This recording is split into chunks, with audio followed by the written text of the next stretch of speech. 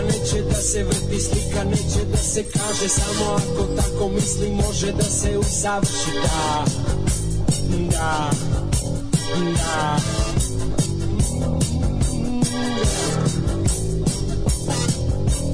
Knjiga može da se čita, beton neće da se miješa, samo ako tako misli može da se usavrši. Da, da, da.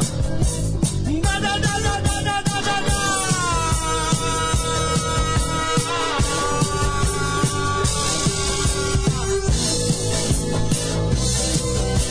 Industrija, to je kraj, traka mu je beskraj, samo onaj koji rukom misli, zanatlija koga znaju svi.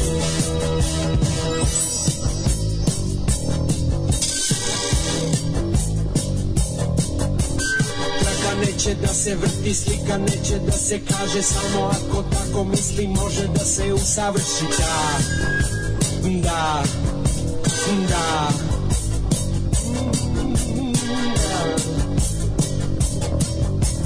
Knjiga može da se čita, beton neće da se meša, samo ako tako misli može da se usavrši. Da, da, da, da, da, da.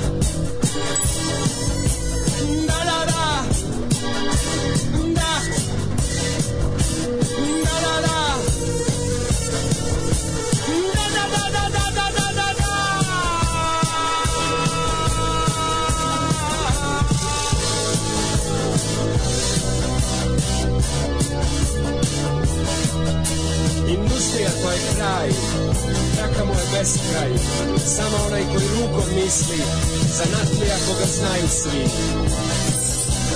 Neće da se kaže, može da se čita, može da se usavrši. Neće da se usavrši, savrši. Neće da se usavrši.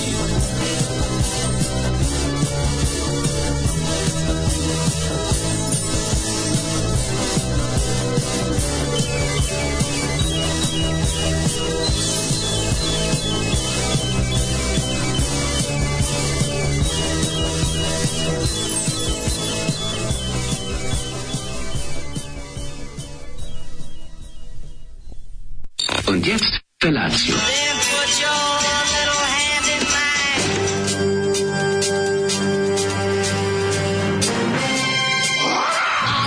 Grupa rozvojenih mladića trči po studenom vazduhu pre zore. Alarm! Ima da kane, nema problema. Svakog radnog jutra, od 7 do 10. Hajde, Geri, jako se velda! Nema da prska, nema da prska!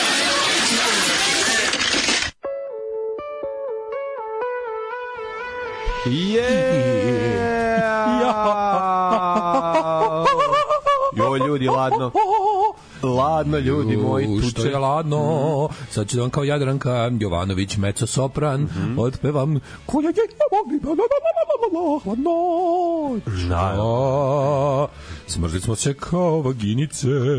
Boga mi ladno je. Boga mi treba staviti džepove u uši i džepove u uši. Tako je, odmah džepove u uši i da furamo. Jer je prehladno. Znači, stvarno jako je ladno. Maj, mladen. Ja krenuo kako nešto... može čovek u 3 dana iz Bermudli u kapu? Ja ne znam, ja sam pomislio kapa, čoveče. Ladno je, daj da uđem u auto. Dok sam stigao do auta gde mi je parkiran, već sam shvatio da sam da više od pola puta. Da sam više od pola puta prešao peške. Rekao, daj, ona... Ti skroz kod Home of Health? Pa neko preko puta Home of Health ima taj veliki parking. Da, near the Home of Health. Jednostavno, sve manje parkinga koji jure, u stvari niko da ne žure, pa moramo da se dovijamo na različite načine, ali shvatio sam da je bolje sad, ako ponovno treba sednem da uđem u auto, pa da tražim parking. Pa ne, kako ti ne mrzi da dolaziš kolima? Dobro, kad negde žurim nakon ovog, onda jedino i taj razlog uvijek dolazim peške, znaš, sam retko dolazim kolima. Ali danas je bio dan, mislim, ovaj danas, zašto znam da je jako hladno? Zamagle se naočare kad uđete u pekaru. Znači, to znači da je postalo jako ladno. Kad smo speaking of pekara, kako sam dobar, garniered sandwich. The garniered. A gde si mako? U pravoslavnoj pekari. U pravoslavnoj pekari je tako dobar garniered sandwich na... To se retko dešavalo kad smo mi bili klinici, da je garnirani semlić na svežem lebu. Obično bio malo budget. Ne, kad se prodavao brzo i letelo je to sve, to je... A, dobro, možda u Zagrebu, da. Da, u Zagrebu je... To je Slatini. To jest, ne, da, mislim da ga je bilo i u mlečnom restoranu.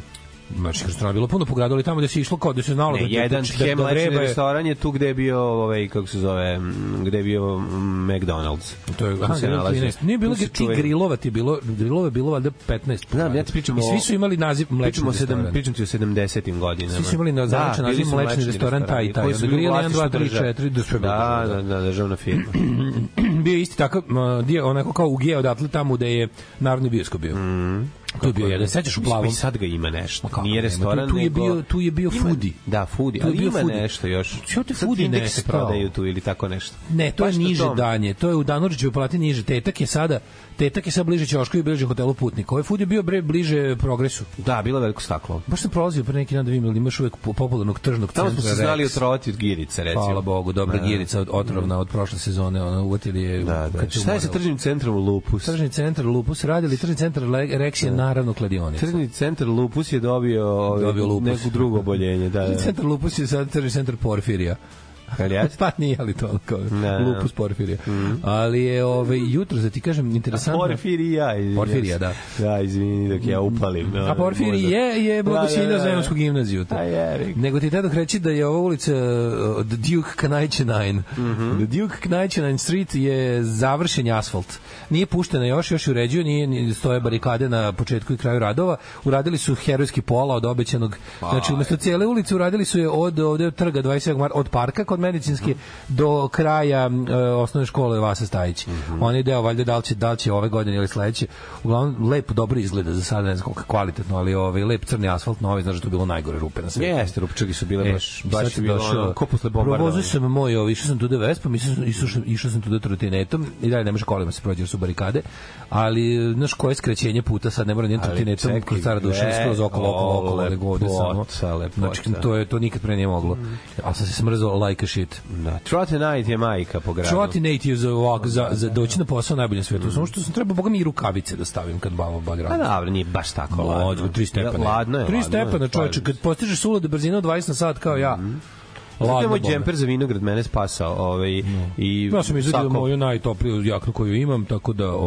S džepom napred. S džepom, da. Tako da je odno đavo je došao, rekao šala odnesena. Ne, strašno hladno, ali nešto je meni važno. Mislim, važno mi je što će, ponovno će biti lepih dana, koliko sam shvatio. Biće lepih dana, u toku dana će u četvrtak biti recimo 27 stepeni. Da. Ali će jutro i dalje biti hladno. Jutro, brati, jednocifreno i to teško jednocifreno. Ja moram kažem jednu važnu i lepu vest, počeli su graju u stanu kod nas. Ovde nisu. Što je važno. Ali toplo bilo kad sam ušao, valjda sam se toliko smrzao da mi je ovde bilo toplo. Ovde još nisu. Ovde imamo onaj zasebni. Da. A jel to, kako je rekao beše čovjek, to mora da dođu iz Srbija gasa da puste grejanje, da puste ciklon B za nas danas. Majko Božji, ajte, nemojte zaboraviti naše malo misto ovde. Vidio sam juče ovoga predsjednika kućnog saveta. Aha, jesi ga pozdravio. Popodne sam prolazio, iako mi bilo slatko, šetao sam Lili. Šetao sam Lili, kad smo došli do ovde, Lili krenula da skreće ovde. Ulaz. Pa će da uđe već. Malo da dođe. Jednom je bila. Bila sam jedno. Još sam ja jednom vodio preko raspusta, smo dolazili par puta da nešto uzmem račune i to. Da. Kad smo šetali, pa zapamtila, jako slatka. I znaš što mi je smešno? Kad smo dolazili... donet mače. Donećemo sutra. Zato što nosim posle na... Teo sam danas, ali je bilo prehladno. A onda moram kolima, razumiješ, doći, to me nervira. Da. Ali da, sutra ću nositi na Revakc, pa ću onda poneti odmah. Ajde, da se malo to gnjavi. Nemoguća je, znaš šta radi čoveče. Znači, penje se, uspela da se penje na najviše tačke u stanu, na najviše ormene. To, pazi, on i dalje ne može skoči više od svoje visine. Dobro, ali ima noktiće. Ali noktićima se penje, znači ima ovako, tabure, police s diskovima, gramofon, preko gramofona na laptop, s laptopa na policu s pločama, s police s pločama gore skroz na ovaj, kako se zove. I tu onda ruši, i onda odatle gore ruši, to mi stoje ne šeširi gluposti. Znaš, Kura stvari dole, mačka, klasično. Da, sa ravnom zemljom. Što krči sebi put. Krči sebi put kroz život. Inače je neverovatno. Mislim, to je fabrika govana.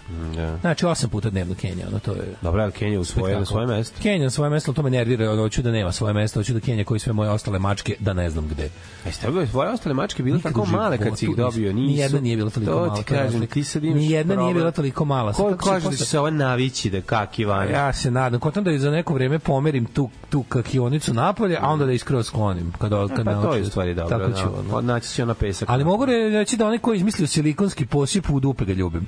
Či ništa se ne osjeti. Ali meni ipak nervira nervira što mora da lopatan govno, ono. Ništa, znači nešto mu uradi, to je puno onog silka gela iz posisa to. U momentu kada iskakim govno za 2 minuta govno potpuno tvrdo. Znači skroz izađe iskinješ kod mačka. Izađe, nisam još bio pijan od kada kako se zove, imam tu mačku da. Što fali, ne možeš da ustaneš da stigneš do WC-a, usereš se mački. Samo problem moraš pažiti da ne kenjaš dok ona kenja. Kaže šta smo ljudi slušali?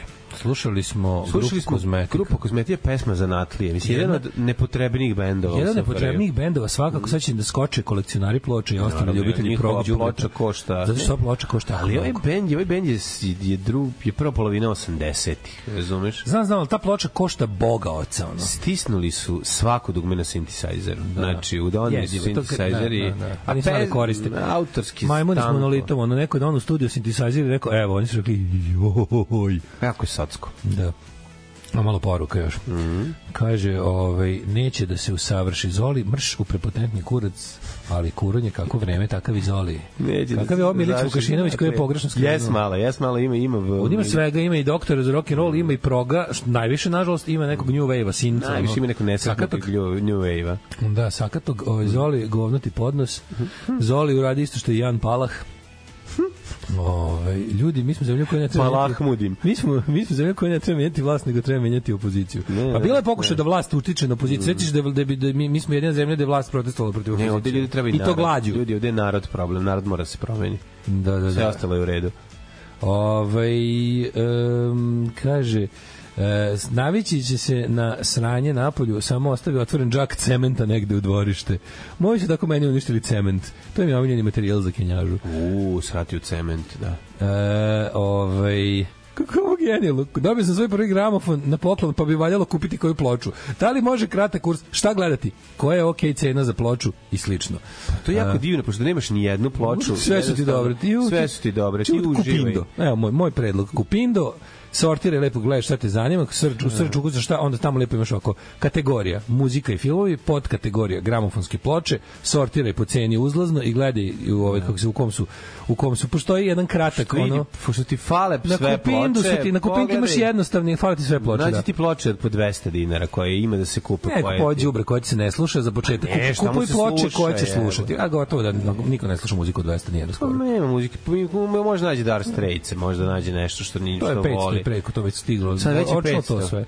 Da, oni taj streću najveći tiraževa tipa Brothers in Arms i oni to nema sad ispod, po boga mi bliže 1000 nego 500. Ali da je čestita se može slušati. Da. Ali imaš ocenjivanje očuvanosti ploča koja ti je na Kupindu od 5 do 1, to je jasno. Ja ti savjetujem, pošto nemaš ništa, idi na najlon, prošeti se malo ujutru rano, petkom i pogledaj šta ima od ploča u onim gomilama. Lepota pločarenja je potraga za pločama. Imaš ih na ulici, imaš ih uvek možeš naći, pazi, u gomilu šit ploču uvek vredi prekopati, jer naletiš na nešto što je u dobrom stanju, a na oko jebi ga vidiš. Ploča koja onako deluje masnjikavo se može lepo oprati, ali ploča koja je izgreba na njoj nema spasa. Znači, ploča izgleda kao da je izvatana rukama, sa kuće flejsala, usijala, onda kako se zove, to se može lepo sa izopropil alkoholom i jednom onom krpom za objektive lepo se vidjeti. Cijela priča dalje je vraćana u omot nakon što je slušana ili nije. To je suština. Ako je vraćana u omot, može. Ako ovako po ploči, sve to može obrisati. Ako je izgrebana, manje više nema spasa. Mada postoje neki ti pliće ogrebotine koje mogu da se reši isto nekim. O tome nemamo ni vremena ni tu uslova sad da se baviti, tako da. A ja imam za vas da vam ovaj vtornik počne. Ako ideš u Rumu na Revax, ne idem ovde na kako se zove, ja sam maneken ordinacije pedigre. Tamo obavljam sve svoje. Tu ovde odmah pored. Da. Čuo sam da se u Novom Sadu otvorili neki kafić koji je i nešto za ove kućne ljubimce, tipa kao imaš kafić, a pri tome i veterinarska stanica. Mislim, zanimljivo. Veterinarska stanica sa kafićima je dobra ideja. Da. Zašto se čekanje kod veterinara dosadnije nego čekanje kod lekara? Čekaju ljudi, ja mislim da su negde otvorili u Novom Sadu. Čekanje kod veterinara. Neko mi je rekao da ima nešto. Čekanje kod veterinara je gore od čekanja kod lekara, zato što kod lekara drugi ljudi, drugi vlasnici životinja, Vlasnici životinja su uglavnom ludi, to zapamtite. To je mali problem. Vlasnici životinja su uglavnom ludi ljudi i mi koji nismo ludi, a vlasnici životinjama je jako teško da kako se zove, da sa običnim vlasnicima životinja koji gnjave. Šta je sa tebi problem kad imaš kevu kučkarku dobru i šta se ti neće kao porazgovarati? Šanse da bude dobra keva kučkarka su 1 u 10. Evo ga moj dobri. Evo ga moj dobri poznavac realnosti. Ma di je to poznavac realnosti, što? 1 u 10. Ovi 9 su lujke, kako se zove, ali verujem, mislim, imam dugogodišnje iskustvo. No pa dobro, da, ali ja ne znam šta ti stvarno biraš, te ti ovo ne odgovara, te ono te... Alternativna lujka koja misli da je roditelj svojim životinjama. To ti je 9 od 10. Šta fali? To ti je 9 od 10. A to su divne žene. Jesu, da. Budi ti s njima u maloj čekonici, veterinarske ordinacije u kojoj ima kiselnika za 2, a mesta za 3. Pouxi i Tuesday Morning, predivna pesma, stvarno, i to bez pjevača. Malo stvari je grozno kao rad u timu. Timski rad je jezio. Timski rad je jezio stvari. Nije jezio, ne može tako, jednostavno, potrebni su male stvari koje se zove razumevanje osobe preko puta tebe i onda je sve mnogo lakše. Nisam slušao juče emisiju, ukratko Daško, koliko su heroji Halijarda sranje od 1 do beskonačno plus 1 su sranje. Znači, bukvalno pričali smo juče, da ne ponavljam. Da. Film funkcioniše kao sranje na nekoliko nivoa. Ljudi. Uopšte nije potrebno poznavati situaciju da bi shvatio koliko sranje. Nije potrebno gledati film koji stvorio Radoš Bajić. Znajte da je sranje. Ja sam čovjek empirije. Ja volim potkovanost. Empirije uzvrće udarac. Volim potkovanost u svojoj mržnji. Ne. Zašto toliko mrzi? Zato što sam video. Volim i ja da vidim sve to i ja volim da vidim neprijatnost i hranim se njom i nekad mi znači i volim da taj transfer balama pređe i na mene od kad sam gledao četnike u patikama, četnike u letnjim patikama volim. Pa znam, ali znaš kao ti znaš šta je estetika Radoša Bajića i kako će to izgledati. I treba pogledati. Četnici možda nisu bili obučeni, ali su bili obuveni. Ne morate ići u bioskop, sačekajte, bit će na TV-u uskoro, kad budu otvarali kako se zove, spomen kuću u Dražinu, onda će i pustiti film, verovatno. Kaže, opozicija se podelila na N list. Nije se još podelila, za sada još pregovaraju, da budemo pošteni prema tom savezu, ovako, kako bih rekao, ometenih u svemu. Znači, bukvalno, ali oni su samo ometeni. Kao što je Retos Football Federation na svojim redovnim utoračnim zasedanjima ostvario neke potpuno nove momente u fudbalu, kao što su auto-foul, poloasistencija i ostali neki. To su sve stvari koje se mogu vidjeti na našem terminu. Auto-foul i poloasistencija bivajući jedne od uvršteni su u rečnik fudbala. Jednostavno, falilo je izraza za to šta mi tamo radimo. Da. I sad su ti izrazi vas postavljeni, tako mislim, tako i u svom kreativnom momentu Radoš Bajić će izmisliti nove momente u filmu, a to je cringe, je sve vrsta cringe-a, samo su neki nivoi novi. A i ova ekipa iz ove kad pričamo o opoziciji, znači to je mislim, ta autosabotaža, ta neka, razumeš, da pucanje u glavić. Sve stvarno vodi do onog jednog potpuno paranoičnog momenta da kažeš kao ovi ljudi su plaćeni statisti. Ovi imaju zadatak da nikad ništa ne urade. Mislim, nemoguće da neko voliko glup. Ali onda opet, znaš, kad neke od njih upoznaš, ne lično, ali kad neko koga dobro znaš ti kaže stvari koje su toliko jadne da ih je sramota da s tim izlaze u javnost, pa kaže, znaš ti da je znaš kada gledaš nekog i kažeš, znaš ti da je on tražio da i onda čuješ nešto od čega ti se spusti kurac na 3 meseca. Znaš da on tražio da njegovoj kevi nabavimo stare brojeve burde. Tako nešto bude. Nije tako. Na tom nivou ludosti. To što si ti sad rekao je cool. Znači, nije cool. Jeste, brate, treba mi kevini, za kevu broje burdi, mislim, to radi čovjek koji je lud. Ali onda je rekao da će da drži vazduh dok ne poplavi ako mu ne nabavimo. Pa svi ti ljudi, nemaju oni taj moment, ti ljudi nemaju taj moment, ti ljudi imaju samo moment za interes i to je suština. Evo konkretno. Ali interes nije interes. Neće on, na jednom od litara benzina da napravimo najveći motovni koktel. Na jednom od sastanaka opozicije oko protesta su se posvađali jer je jedan lik, posvađali su se oko ko će da parkira kada dolaze na sastanak. Pa naravno. Sad vidite kako to ide, to ide. Okej, to je sigurno gore 10 puta u Srpskoj naprednoj stranci. To je kapiram kad dolaze na glavni odbor Srpske napredne stranke da se ono vozač Vučevića pobije sa, mislim ne, njihovi sestrići se posle u Futogu u kafani pobiju. Na svirci Baje malog ninja jer je to bila instrukcija da mu ovaj jebe kevu za parkiranje na njegovo mesto kad su išli na pušenje kurca Vučiću ono. Razumeš? I onda ono kao to, ali od opozicije ne očekuješ zbog situacije ne očekuješ. Tipa vi ste sad na neka vrsta političke gerile, očekuješ da se ne svađate oko toga ko je stavio ravnu, a ko punu kašiku cedevite kad je pravio. Da, ne veze, pa to je osnova, to je suština problema. Tako ne razumeš. Mislim, ljudi gledaju takve stvari. To je njima važno. Sad ove ostalo, Mlađu, verovali, nestiglo 10 poruka na temu šta je s prvim servisom. Ljudi, ništa, kako su ostali smo kratki sa financijama za nastavak, pa čekamo, u potrazi smo za sponzorima. Tako da SP-onzorima. Da, tako da to je suština priče. Nema ništa drugo iza toga, jednostavno je tako. Tako i napisano. Mladen, reci mi šta je zapravo razlog. Zapravo je to, da. Mislim, zapravo je razlog, nema para. Eto. Pa nema para. Da. Jebi ga. Znači, pošto prodat je Maxbet koji nam je bio sponsor i mi smo sad u pola sezone. Prodajte Maxbetu, sad je Meridian. Nije, nego sad treba da nađemo ono naša. To je sve, to smo saznali kasno, u krajem avgusta, početkom septembra. Ja sam mislio da su... I onda nismo stigli. A znate vi kako ti ide, mislim, prvi servis pronalazi pare na isti način na koji i Daško i Mlađa pronalaze pare. Jednostavno...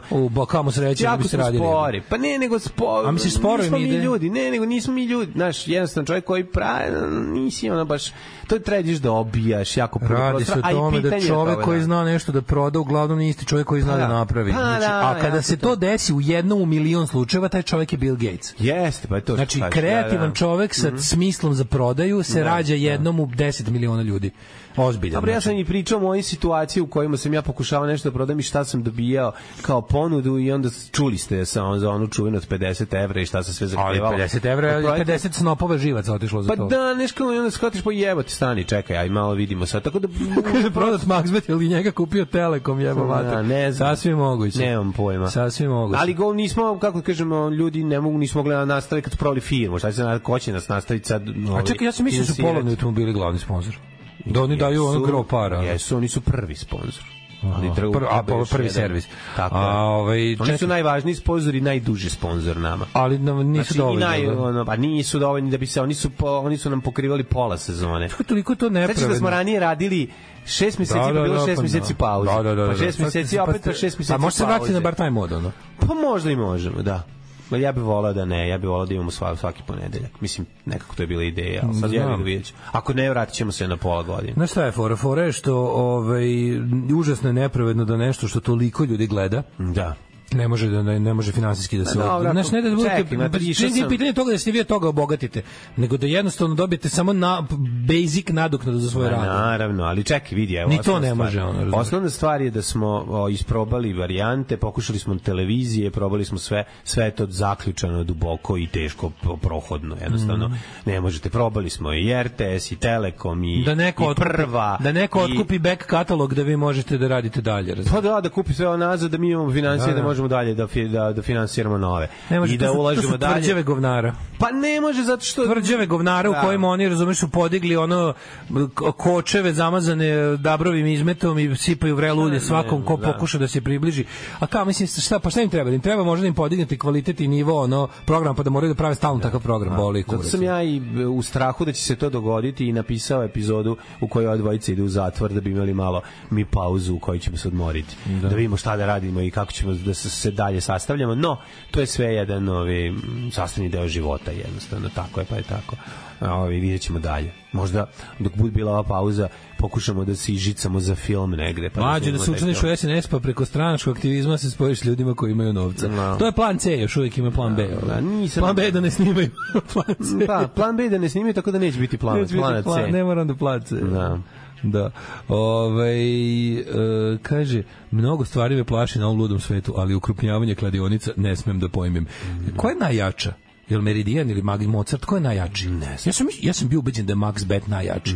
Da su svi ostali kao ono, da se svi prodaju Maxbetu. Ja sam tako to zamišljao u mojoj glavi. Zašto mi je delovalo da vi ima najviše lokala. Pa da, ali ti shvataš da tebe u svakom trenutku može da dođe neko iz druge zemlje, dođe neko iz Litvanije i kupi. Neće da posluju s našima, znaš zašto? Ne znam. Ovi veliki, ovi Bet365 i ostali si prijetio, mi kod nas faktički ne funkcioniše ni jedan poznati međunarodni lanac kladionica. Znaš zašto? Zato što kod nas kladionice direkt narkonovac sa SNS-om, razumeš? I onda ovi kojima češljaju knjige, jebi ga, ono. Da, ne znam koja je razlika između... Pa nema, u našoj zemlji ne radi ni jedna velika međunarodna kladionica od tih koje vidiš pod dresovima fudbalera. To su sve naše. Ove su sve naše. Nijedan ne radi strano. Nijedna nije multinacionalna kompanija. Naše tržište ti je zatvoreno, to je kladionice su ti glavni, pored direktnog, jebi ga, narkonovci iz Južne Amerike, ovo ti je oprani manje više novac kroz građevinu i kladionice, ti se pere ovo i to ti je glavni način finansiranja SNS-a. I niko neće, mislim, to su uslovi pod kojim bi oni funkcionisali ovde. Znaš, nisu ludi da dođu u situaciju da im zaposleni budu, razumeš, kao u opasnosti od režima ovde, razumeš. Mislim, drugo od njih bi ovde garant. Znaš, neće da dođu ovde da budu igrači drugog reda u sistemu koji ovde postoji. Nemaju prostor za to da prođe novac. Mislim, nemaju ni moralne dileme oko toga.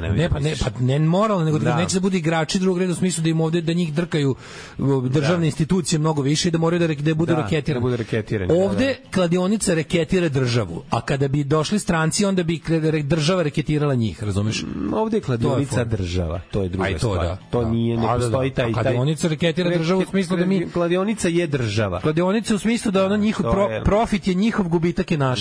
Razumeš, svaka od tih velikih SNS firmi deli svoj gubitak kroz sistem državnih finansija sa svima nama koji plaćamo porez i plaćamo ovo, a profit je samo njih. Dobro, ko izgubi dobitak, dobije gubitak.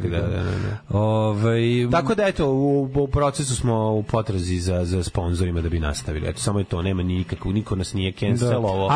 Ali zato imate situaciju da neke naše kladionice tipa Mozart otvaraju u drugim istočnoevropskim. Na primjer, Mozart se proširio na Rumuniju.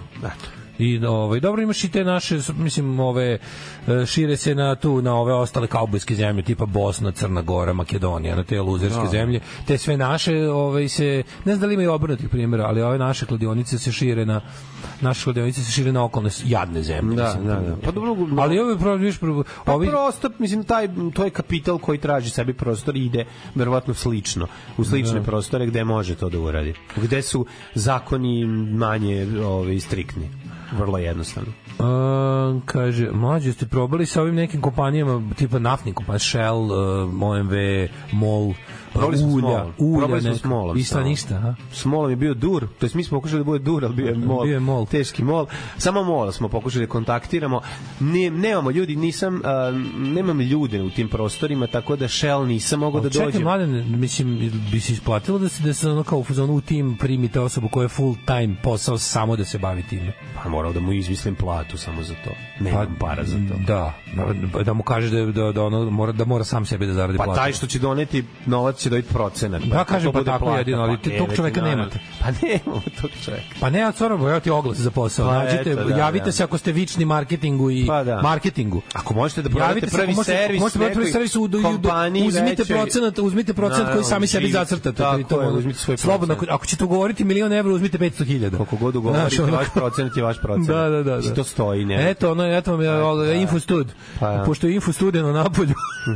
Napolju Infostudeno. A ne, stvarno ozbiljno. Mislim, ako nas slušaju ljudi koji su kao a znam da nas slušaju, neki ti se jave da onako koji znaju to, koji znaju da imaju šta da prodaju. A naravno da imaju, to mi se radi.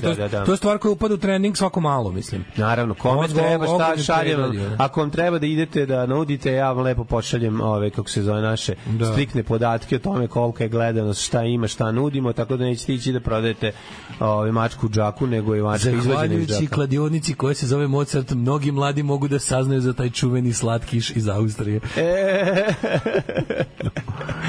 Tako da, eto, to je naš život. Juče sam bio i u Beogradu. Sad ćete opet raditi petkom jer Mlađa ima vremena. A inače petkom ne radimo jer ja nemam vremena. Nema više snimanja, nema ničega. Šta si radio juče? Išao sam u Beogradu. Išao da snimim nešto za neku špicu, za neku seriju što sam pravio i da probam to da napravim za moj master rad. To je bio jedan put, onda sam seo neku po neki prelož pasulj i vratio se ćeri nešto, nisam bio ispavan, ali sam juče popodne odspavao, konačno. Ale. Znači, zaspao sam, pokrio sam se ćuto i zaspao i spao sam jedno sat i po vremena, momački skoro 2 sata sam odvalio. Ništa mi nije smetalo, znači klinci su trčali, divljali, ja sam spavao kao zakon.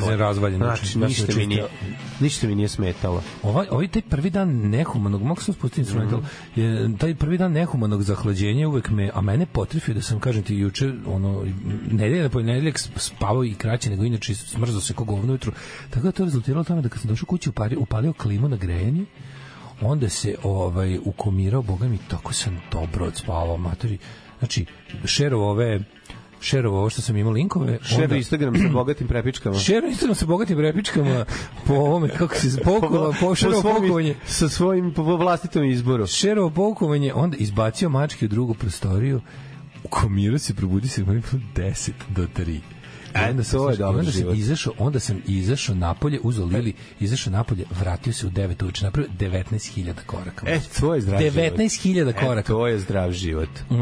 Išli uče šetali, išli uče Vespa klub Novi Sad, išao da vidi da li ćemo da imamo neku prostoricu da imamo kao za sebe, pa išli gledamo neki šta ima tih malih lokala za malo para. Pa ali juče mlađu koliko sam šetao i najbolje od svega, slušaj ovo. Nisam dirao telefon za to vreme. Pa to je najlepše. Kad može da ti telefon bude negde sklonjen i da piče šokoladu. Pazi, ne možeš dočekate 86 poruka. Nema veze. Ljudi su dosadni, ljudi nemaju mere, ljudi zahtevaju, ljudi zapitkuju, ljudi to je... Zapitkuju glupost. Šta ljudi sebi dozvoljavaju, to je fenomenalno. Samo ti malo...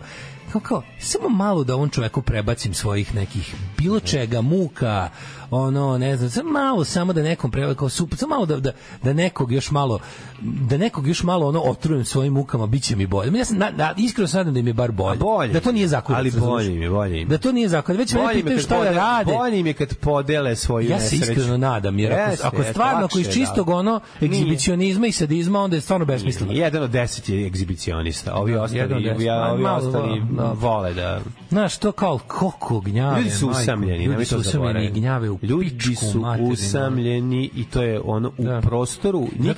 Nikad globalnije selo nije bilo gde živimo i ljudi su nikad više usamljeni. Od usamljenosti su opičeni, onda pričaju gluposti, onda zabađuju nos u tuđe posla. To je ta ludačka potreba da se zbog toga što su ljudi izloženi na tim društvenim mrežama, da se ljudi uhode, prate, da se kao gle šta ovaj radi, gle šta ovaj, to je, mislim, svi smo mi ponekad kako da kažem, pali žrtvom toga sa obe strane. I gledali više u tuđe posla nego što je trebalo, i bilo nam je gledano u naša posla više nego što je trebalo, ali kad pogledaš, stvarno više niko, jako malo ljudi ima, kao da se nekako izgubio ta neko, kako to da nazovemo, ima taj taj super izraz, common decency, opšta neka pristojnost, razumeš, da je kao ne isisavaš kao jebote, kao komprimat bombone druge ljude. Da, ali zato praviš pauzu toga, sebi resort gde možeš da odeš van toga. Pauzu od toga, sačekate, kao ne, ostaviš telefon, dođeš, uzmeš ga, onda vidiš oko Viberu 36, u onome kako se zove crvenom kružiću, na Whatsappu, ne znam, 12. I 6 propuštenih poziva. 4 propuštena poziva. Znači, onda gledaš šta je bilo. Tako, onda vidiš od 36 da je 4 važno. 4 ima neko, ne važno, nego relevantno. Važno skoro da nije ništa. Ali relevantno, nešto da je na obostrano zadovoljstvo, ti neko javio nešto što je tebi bitno. Da razumeš nešto tako. Ali kad ti stigne od mene deda Turčin koji poziva devojku koja pije kafu da uđe u njegov keks i da na kraju uđe. Ja sam mlađe mislio da ću se iskažlim na oči. Ja hoću kažem da smo ti ja ostarili. Mislim, to je prvo sam. Moram zvajati. Ali smo stari. Hvala Bogu. Ja sam uvek bio stari, ali meni to uvek bilo smešno. Koliko je meni to smešno, mene je sramota. Grcnuo. Mene je sramota koliko me taj video. Radi se o videu u kome turska reklama za keks u kojoj devojka u kojoj neko ubacio 5 sekundi pornića koji se nije eksplicitno ništa ne vidi. Koji čak nije ni koji čak se ne uklapa, ne znam kako to, ali je to toliko smešno. Bilo na community. Naravno, da. To je u grcu sam. Kako sam se smejao, gospodi, vidiš sramota, me on tako skoro, pa ovo sam ja stvarno došao u te godine. Nikad nisam ni bio antigodin. Pa nisam ni bio okej, ali možda to pun krug. Ne radi se to. Možda je postao, ali ne, u mom životu nije postojao ni jedan sekund. Smešno. U mom životu nije postojao ni jedan sekund da mi to nije bilo smešno. Da, naravno. I na to sam ponosan. Ne, naravno da mi nije, da ću se smeti, ali ne bi me toliko ako raspoložilo. Moguće da su godine u pitanju. Da. Kaže, dale, znači, tako, a meni Kevaš kaže, bato, jesi sliko i ona vrata što idu na tavan. Si sliko i ona vrata što idu na tavan. Ne, to je okej, znaš, ono kao, ali imaš ljudi, ono kao, mislim, ne znam, dobro si rekao, ljudi su usamljeni, od usamljenosti su opičili i onda sam ja zaključio, ljudi, idite u druge ljude. Znači, idite napolje, koliko god, ja znam ono kao da mi živimo u Mehoru. Što više se družite. Živimo u Mehoru. Ali fizički se družite. Ne morate da se idete napolje da se slažete s drugim ljudima. Ne morate, ne idite, znači, lepo je provoditi, verujem se istomišljenicom, ja sam za to. Ali mi koji imamo jako malo istomišljenika, onda možemo da odemo u drugu krajnost i da se zatvorimo u sebe, postanemo rakovi samci u malim školjkicama. Znači, idite napolje, idite da vidite sve te ljude koji vas nerviraju. Samo prođite kroz njih. Važno je da vam drugi ljudi, čak i ako ih ne volite, budu u vidokrugu. To je važno. Ne znam da vam objasnim, neko ko je završio bolje škole, za to konkretnije, usko specijalizovanije, će vam reći zašto je to važno. Ljudi, važno je da vidite ljude svaki dan. Važno je da delite malo isti vazduh s njima. Važno je... Imate reality checkove povremeno. Nije samo zbog toga, nego postoji nešto na nekom nivou koji ja kažem, ne znam sad da vam objasnim zašto je to važno da izađete. Isto sam juče imao, kao razmišljam, prolazim, vraćam se posle kući, napravio sam 2 km više nego što sam želeo iz razloga toga što sam ušao, šetajući sam ušao tamo kod Jevrejske kapele kroz Dože Đerđe, sam ušao u groblje da izađem da presečem tamo kod medicinske ovde kod nas. Zaključavaju groblje od 5 popodne. Ali od 5 popodne, brate. Mislim, zaključavaju sve kapije groblje. I onda sam se ja kao provokao za ovu jednu koja još nije napravljena. Kako mi satanisti pravimo obrede, evo te. No, brate mili, zašto to rade? Zašto to rade? Znači, to je javna površina. Muka mi je od tog trenda ograđivanja. Ne ograđivanje, nego, brate mili, činjenja, ta ludačka neka borba protiv javnog prostora. A to je, znaš ko se u čemu se to očituje? U vladajućoj klasi lopovčena i secikesa koji su pokrali sve živo, privatizovali sve živo i sad je ono što nisu žele da ogade ljudima, jednostavno kao da postoji neka trend. To je globalna stvar. Da. Globalna stvar, ona anti-homeless arhitektura, klupe sa bespotrebnim rukohvatima na sredini da čovjek ne bi mogao da legne na nju. Šiljci na, mestima koje su zavetreni, da ti to ne bi legao čovjek koji nema gde da legne. Da bi onda, ne znam, ukidanje jeftinih vidova prevoza do velikih gradova, ukidanje železnica, i ne znam, do centara, znači to je jednostavno pravljenje tih nekih bogataških geta koje će sve biti omeđene, zaključane pod nadzorom, kamerama, čuvarima. To je odvratna gentrifikacija. U siromašnom gradu kao što je Novi Sad, znači zatvaranje javnih površina, kao imali su ne znam šta, pa čekaj, to groblje prvo veliko, to groblje veliki park, to groblje je bilo jedno od kao drugo, napravili ste da se ne može nikuda proći. Okolo ste isto glupim privatnim posjedima i raznim drugim sranjima napravili sistem slepih ulica, kroz koje jedini prolaz ljudima da ne idu kilometrima okolo bilo to groblje. Meni je žao ti klinci koji idu u ove dve škole, koji tuda uglavnom, pazite, ti klinci koji idu u medicinsku školu, pa idu na bilo šta. Sve im produžava put sad. Ali mnogo, ozbiljno mnogo. To groblje je veliko, ako moraš ideš po njegovim obodima, ti si napravio 2 km veća, više nego što si teo. Znaš, i onda kao razmišljaš kao, zašto činite stvari nedostupnim? Mislim, znaš, kao, zašto činite stvari nedostupnim? Ako je izgovor to da su, ne znam, ljudi ne znam kako imali, brate, mi krvavo plaćamo gradske službe. Grad se stalno hvali da je u budžetskom suficitu.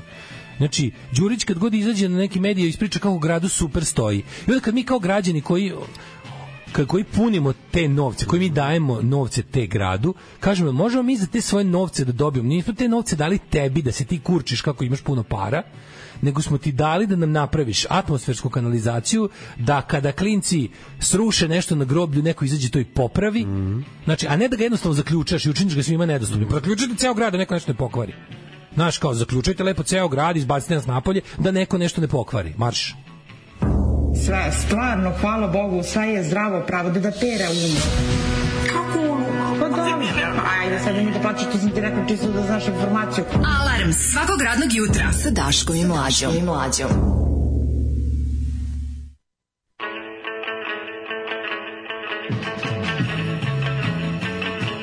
I tako, to ti, ali ovo za draškanje ćemo, jednom ćemo ispričati i ovo što sam ti izneo, jedan od duhovitih momenta. Boga mi svaka čast. Svaka čast, ja sam u nekom trenutku neke emisije ćemo ispričati i tu dogodovštinu. Bog te materin. Šta kažu ljudi? U kafu da nađe, ne znam da sam stiku pisao. A ja isto mislim sam video negde, onu crna kafa. Ne, ona crno. Da, što je to Don ili Grand, ona minut pire kafa. Što su... bez kafe mi je mladen, biće čangrizav ljudi. Ne, neću biti, napravio sam neku staru vikendičnu. Stara, a lepo miriši. Da, možda je lepo miriši. Možda je Sonjina. Eto, Sonja kupi sebi novu kafu, ko će piš kafu. Ne, ima gore, unutra uzem samo jednu kašiću. Ali ljudi, izlazak među ljude košta para. Ne košta izlazak među ljude para. Ja sam upravo dan u ljudima, a nisam potrošio ništa. Bio sam s kerem. Pa onda kaže ovako, citirat ću Daška. Nekad sam tražio iste mišljenike, a sad tražim mišljenike. Debeli priča, idite da vidite ljude koji vas nerviraju. Tako da kažeš Frodu, brate, moraš u Mordor da vidiš orke, ne morate da se družite, samo da ih vidiš. Ne znam da li isto. Kaže, možda zaključavaju jevrijsko groblje zbog straha do odmazde za reakciju Izraela u Palestini i Gazi. Ne, jevrijsko groblje je zaključano od uvek i zauvek. Ja pričamo o ovom velikom katoličko-reformatskom groblju, ovom koje je park gradski, koje nikada nije bilo zaključovano do evo pre par dana. Ja sam kao klinic Facebook grupa problem sa tom zgradom koja gleda na groblje. Stalno sam zamišljao da je bila prodavnica i sve to i oni 10 spratovi gore, drugi, treći, ti stvari. To je super. Tu rado živeo kao klinac u tom soliteru. To je prvi soliter u Novom Sadu. Te su zgrade, ta zgrade super. Znaš koje su, pomozi Bože, ove male niske u ovoj Ljermontove ulici koji ide skroz do groblja, te koje su bukvalno kada se naginju ka groblju. Znači zgrada gde ovako kreće da pada na tu stranu. Sad su nešto ne znam, meni nekako ideja da ti kao noću ustaneš i prošetaš se, pogledaš kroz prozora, dole ti celo groblje. Znači kao na dlanu. To je super. Što groblje jako lepo. To groblje park. Ma sve okej, nemam, kako govorim ti o mojim razmišljanjima kad sam bio dete. Znaš da je sve katoličko lepše od svega pravoslavnog, pa tako i groblje. Nije sve, ali da. Moram sjajnije. Slušaj, moram psihopatama s Twittera da dam svaki dan nešto da iseku kao, razumeš? Znam. Moram psihopatama s Twittera da dam svaki dan jedan klip da iseku da mogu da nečim da seru kako smo ovi antisrpske emisije. Da, ti kažem da nije, bukvalno nije lepše, nego je ulaštenije. A brate, lepše, starije lepše. Imaš te onako, imaš spomenike koji su brate, znam šta misliš.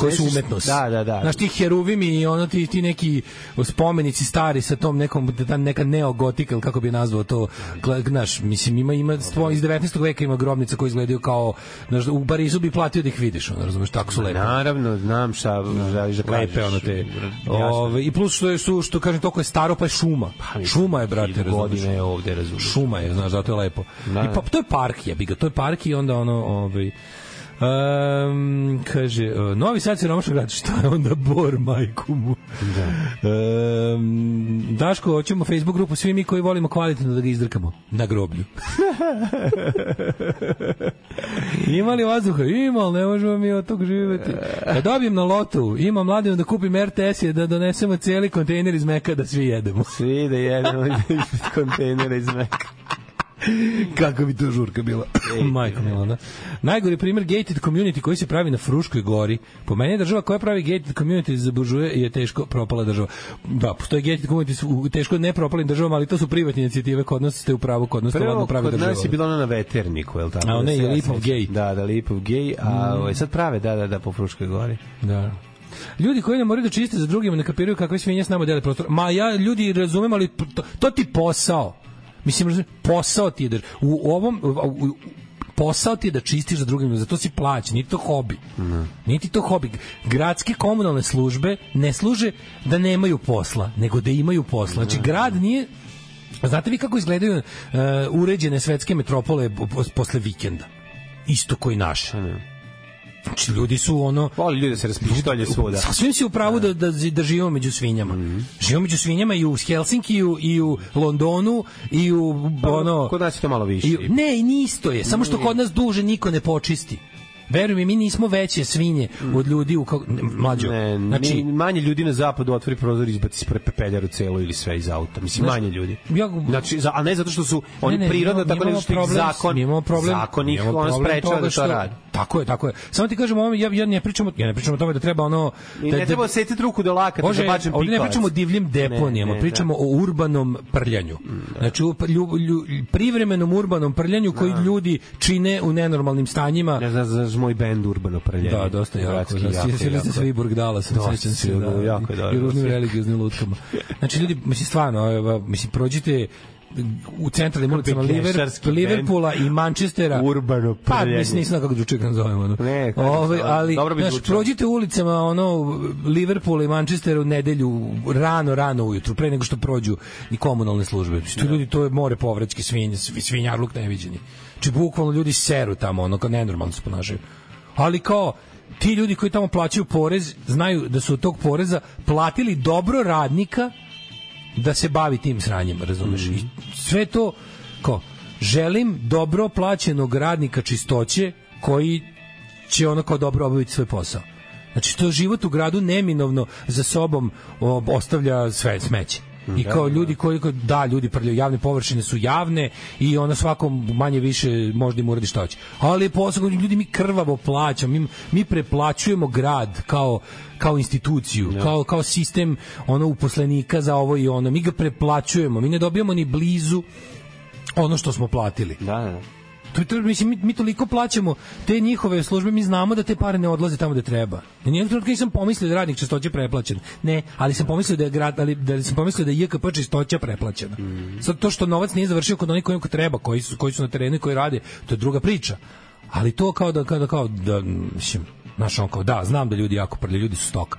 A kao zato smo i odlučili da odvajamo pare da sami sebi da ljude platimo da za njima očiste. Tako je. I to je to. A ne da zaključamo sve život ljudi ne bi dolazili. Tako je. Pa ne može, brate, tako. I ne da se na taj način gleda na nas ljude koji kad prolazimo pored kontejnera svom autu i zaustavimo auto, otvorimo gepek, stavimo nešto u kontejner, da smo mi sad nešto loše uradili. Jel tako dale? Apsolutno. Ja mislim da ste vi deo ekosistema koji je bitan kao i ovi balegari i dumpster diving, i crvi koji jedu leševe i sve. Dumpster diving community, mi koji ćemo kako se zove, koji jaču svoju organizaciju. Ljudi, mi ćemo jači 10 puta od Vesparaša. Ljudi, ja sam juče na Twitteru našao video snimak vašeg vica o Turcima. Uživo je još neprijatnije nego kad samo čuješ. Pa da, zato što jeste.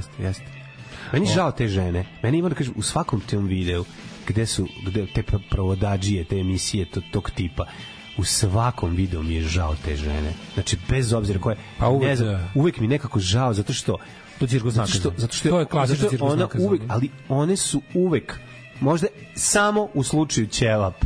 Znači, samo u slučaju ćevap ima malčice razumevanja za obe strane. Ali mi u svakom tom videu nekako imate se da ta žena mukom tu došla i da jebote, pa je moguće da nemaš bolje od ovog, jebote. Nemaš, ovaj pali vatromet po danu. I kaže najbolju rečenicu ikada. Pitaću te 2 puta. Čekaj, to je ista žena? Nije. A nije isto, dobro. Nije. Ja sam jednom gledao neki... Ne, to je strašno. Strašno je šta se dešava, iz kakvog kace, iz kakvog taloga moraju da zahvataju, ne bi li se nešto dogodilo, a desi se ti ljudi. Razumiješ? Da freak show, ja znam da je freak show, da ovaj traži freak show, drugačije ko bi to gledao. Mislim, naš. Da, cirkus nakaza, to je ovaj pravi cirkus nakaza, pa mu trebaju. Njemu trebaju čovek koji skuplja pišačku i čovek koji pita što sa mnom nije u redu, nije siguran da to nije dobro i treba mu žena koja... pa dobro, gospođo, ako ti čovek koji čuva svoje nokte u kutiji od bombonjere iz Ormana nije dovoljno dobar, ti idi potraži ko ti valja. Boljeg, da. Ona ode dalje i najde na onog što pali vatromet po danu. Koji je, izvinio, premija za ovoga. Pitaću te samo 2 puta. Svi izgledaju koji za audicije, jebote. Sve ono jezivo je. Znaš kada Grand Skipper Willis se sretne Sherry Bobbins i kaže we were engaged back in the old country. I onda kaže Sherry Bobbins kaže you were blind when I met ya. But when you regained your eyesight, suddenly the ugliest man in all of Glasgow wasn't good enough for you. Kako ga volim.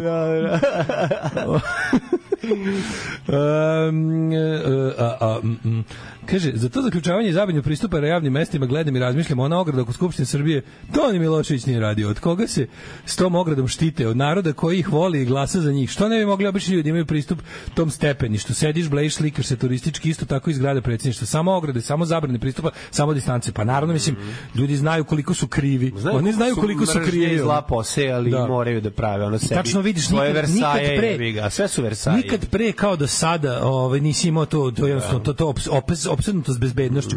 Dobro, bila je. Znaš koliko si kriv, brate. Bila je, znači, ako hoćeš da slikaš, znači, samo ti se pojavi portir iz nekog žbunja. I bila je, ova zemlja ima dugu istoriju. Ova zemlja ima dugu istoriju paranoje, te neke hladnoratovske.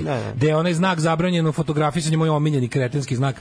Kada vidim čuvara koji danas je tu, da ono kao da održava to, da upholduje to. Čovjek kome se digne malo piše kad može nekog da otera. To je uvek neki siroti penzioner koji se seća hladnog rata kad je to bilo strašno važno. I onda kad mu kažeš, kao čuvaš preduzeće koje je pod stečajem 25 godina, u koji radnik nije kročio nogom 25 godina, koja proizvodi ništa, nije ništa i ono, ukupna vrednost mu je takva da niko ti nije javio, može ti da kupiš tvoje penzije. U 99,9% slučajeva se desi sledeće. Ukoliko je portir čovjek koji noću uči, ne bi li završio više škole, nikad neće izaći da te otera. Apsolutno, samo amatori. Čovek koji će ti izaći da te je profesionalni portir. Amatori, hladnoratovski aparatčik, razumiješ? Tako je. Ali je for u tome što znaš, od koga on to čuva?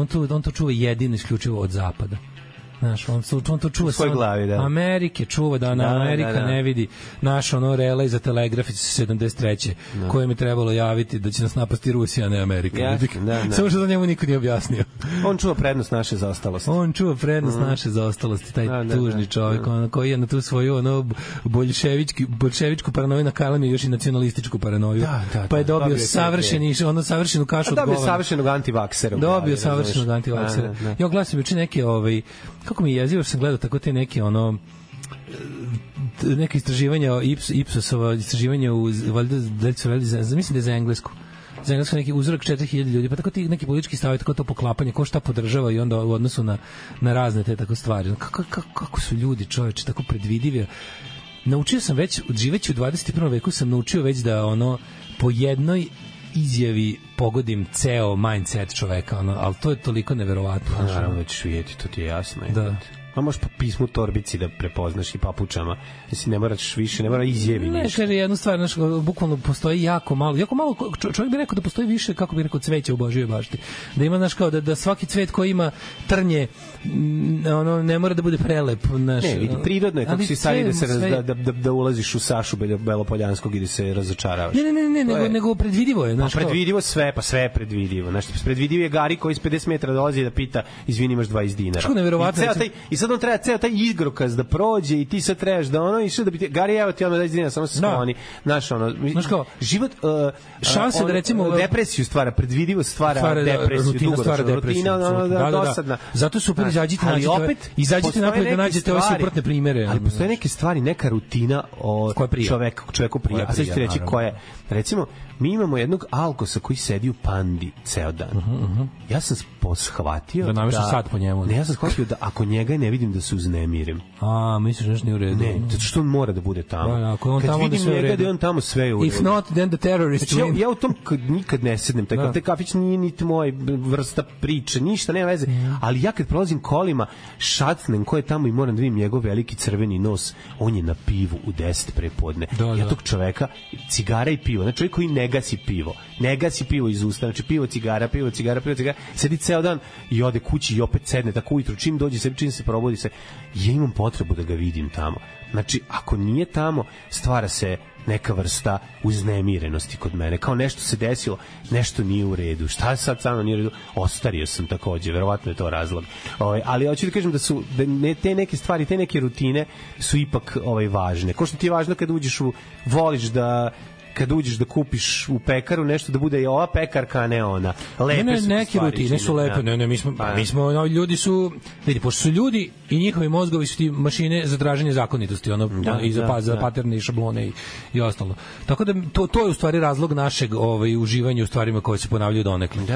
Ali što više toga imaš, što si skloni ka autizmu, razumeš? Ako ti je život većinom uživanje u ponavljanju, znači da kao imaš problem. Ali ne postoji niko ko ne uživa ni malo u ponavljanju. Apsolutno ne postoji ta osoba. Znači čak i kao neko voli, znaš, kao, svako od nas ima naviku koju se drži. Mi možemo da promenimo, ali u nekom periodu života imamo neku rutinu koju se drži. Nego ovo istraživanje se ticalo nekih kao predvidivosti stavova, da je tipa kao, znaš, znaš da recimo, ne znam, oni su dali baš primjer kao te neke, pošto je moderno i uputno povezivati sve živo sa zadnja velika podela sveta je bila na u koroni, na vaksere i antivaksere, znaš, pa sad kao upoređuju stavove ljudi koji su, znaš, kao u kojoj meri ste podložni verovanju da treba primiti vakcinu sa nekim političkim stavovima, pa su ogromna poklapanja. Ljudi koji podržavaju Hamas su uglavnom antivakseri. Znači, ljudi koji podržavaju Izrael su provakseri, ljudi koji podržavaju, ne znam, isti ljudi podržavaju Hamas i Rusiju uglavnom, znaš, kao i Ukrajinu i Izrael, i onda, znaš, tako te neke stvari se predvidivosti onda koju, ne znam, kulturološki su ih isto, ne znam, onda stepen u tom smislu te rutine i ti ponavljanja je preko 80%, što je stvarno na uzorku 4, znači, onako indikativno je, i onda to, a to čini svet onako nekako, to čini sve dosadnim, hoću da kažem, to je problem. Hoćemo da idemo u prošlost.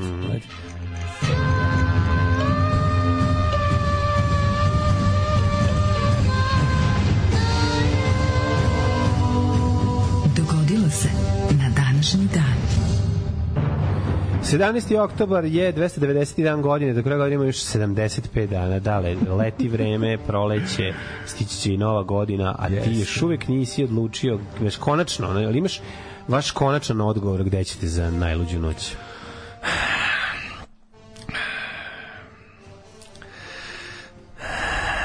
Kako da ovo dišem, onako kao pravi nekako.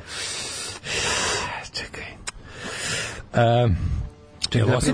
Kaži mi, jel osetite kako gužvam kapu do koje nemam u rukama? Osjeti se da ne znaš. Gužvanje kape. Da, u ćošku. Ja bi i možda moj konačan odgovor sa Bačka Topola. Neka se ode u Bačku Topolu i vreme da se ode tamo. Bravo ste. Da. Kažite mi, Mladene, kada 1448. Ugarska vojska predvođena Janošem Hunjanidim i Sibinjanin Jankom je poražena u bici na Kosovu od turske vojske predvođene sultanom Muratom II. Ovo je druga bitka na Kosovu. Iz 1448. Da, druga bitka na Kosovu. Koja se desila samo zato da bi ona jedna ludača bila u pravu. Da, što je rekao, druga kosovska bitka.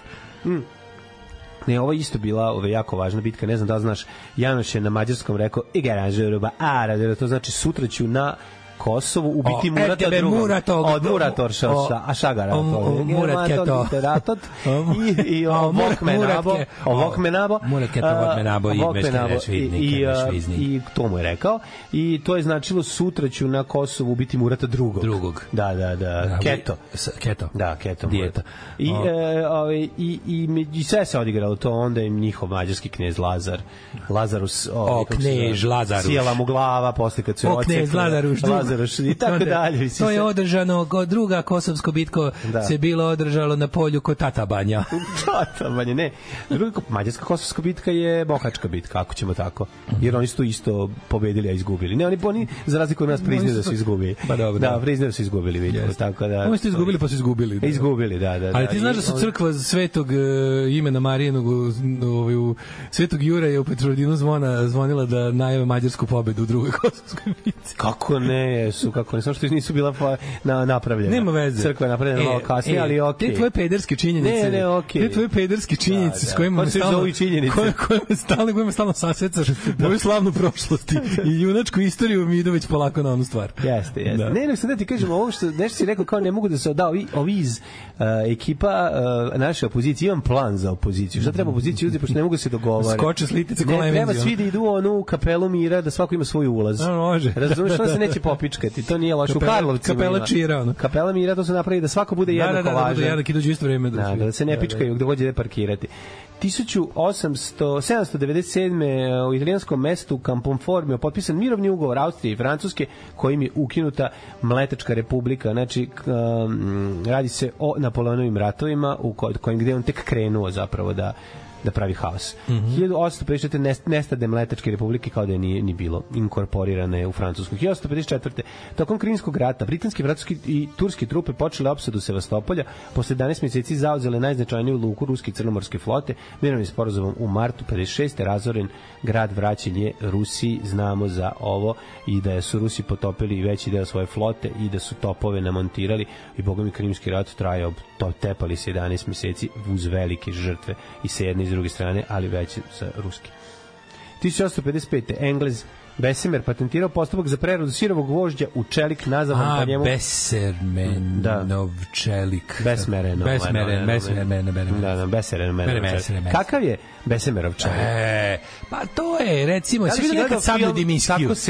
Tako se kalio. Svi vidio nekad Sablju Dimiskiju ili ti Damascus Steel. Da. Nema veze s tim.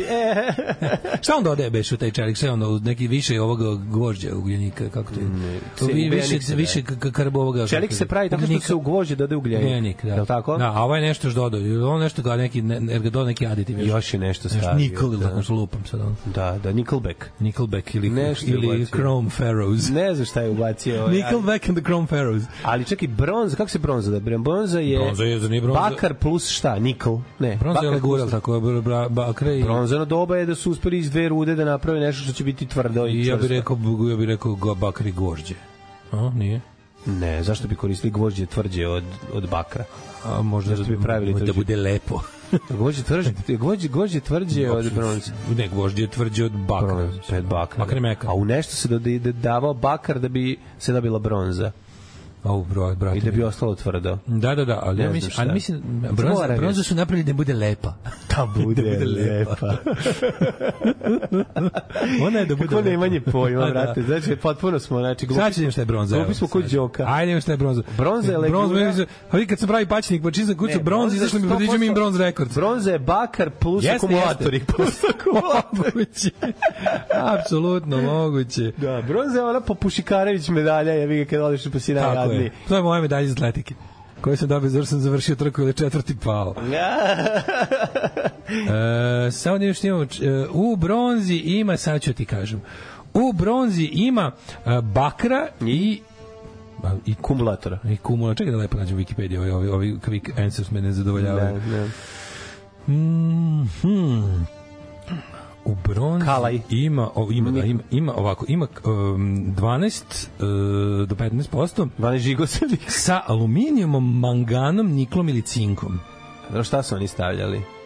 Pa ne znam baš što su u bronzovom dobu imali ono. Pa imali su. Ali uglavnom je bakar. Sve to, samo da li su uspeli da ih kako se zove, dobiju odvojeno od neke legure. Ne znam kako su ga našli. Da, bronza koji su ga napravili su ga, jebote. Bakar su spojili sa nečim da bi dobili bronzu. Tako je nastalo bronzano doba. Tin. Šta je tin? Rin, tin.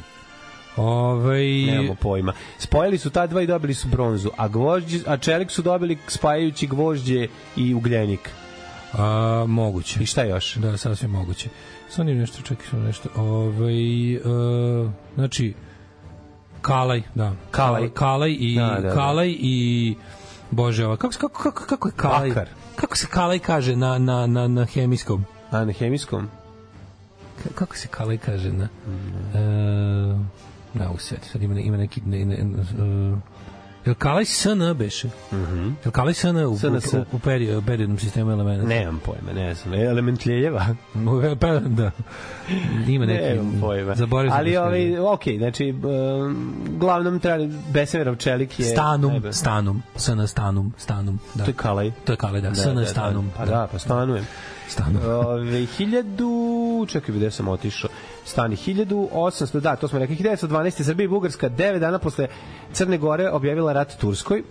Sunce ti kalajsano, to su zapravo balkanski ratovi, jel da, za svođenje od Turske i inogiranje sa Balkanskog poluostrva, a 1931. američki gangster Al Capone osuđena 11 godina zbog izbjegavanja plaćanja poreza. Al Capone. 1960, to je najsmešnije, da jedan bandit, protuva, ubica i govnar bude uhvaćen za i pritvoren za nešto sasvim drugo, a ne za ono za šta je, mislim, i za ovo je trebao, ali... A se znaš, sad se sjetio onog, a epsko, u ovim, kako se zove, u epskim pesmama, kako je Kalej u epskoj poeziji? Kako? Kositar. Kositar je Kalaj. Pa da, za grčkog. Kositros, ono. Da. Kasiteros ili kako već. Da, kositre na ne znam šta, ono, kurčina do poda. Nisam znao da je to, da. Da. On neki ćupovi. Ja, joj se kovala sloboda. Da. Kalajsano. Kalajsano. El Kalaj neka vrsta varenja. Kalajsano to bukvalno pa dodavanje to kao neki finiš jebi ga, kad hoćeš nešto da ga imaš nešto radio, pa ga kao niklovanje, kalajsanje, razumeš, kao mešanje toga. Kako se radi? Se premaže, ugreje ili šta? Pa kontam da se topi. Verovatno ima neku nižu tačku topljenja od ovih ostalih, pa se može, čim su ga mogli jebi ga ljudi u bronzanom dobu praviti. Znači da sigurno niža temperatura topljenja od, šta znam, čelika. Da. Kako su varili ljudi u bronzanom dobu? Pa bile ganđe tada. Kad niko ne gleda. Bile ganđe. Kad niko ne gleda. Da. Varili su... Ne zna se, na primjer, niko ne zna kako su ljudi... Gleda. Zato što ne smiješ da gledaš kad se vari. Pa, da. Zato ljudi ne znaju kako se varilo u to dobu. Jer ne smiješ da gledaš kad se vari, jebi ga. 31. Američki gangster Al Capone, sam rekao. 43. Logor Sobibor je zatvoren. O holokaustu njemu su vršene masovne egzekucije Jevreja, sovjetskih ratnih zarobljenika Roma i koji su likvidirani u gasnim komorama, koji su opunjene izduvnim gasovima iz benzinskog motora. Moraš bronzu da ubaciš u smesu da bi dobio bronzu. To ti je kao homemade senf kada praviš, pa ti je glavni sastojak senf koji si kupio. Kalajsanje je premazivanje bakrenih posuda slojem kale da bi mogle se koristiti u kuvanju, jer je bakar sam po sebi toksičan. Da, to je neka vrsta starog rostifraja, inoksa, da ne kažemo. Da, vidiš. Da.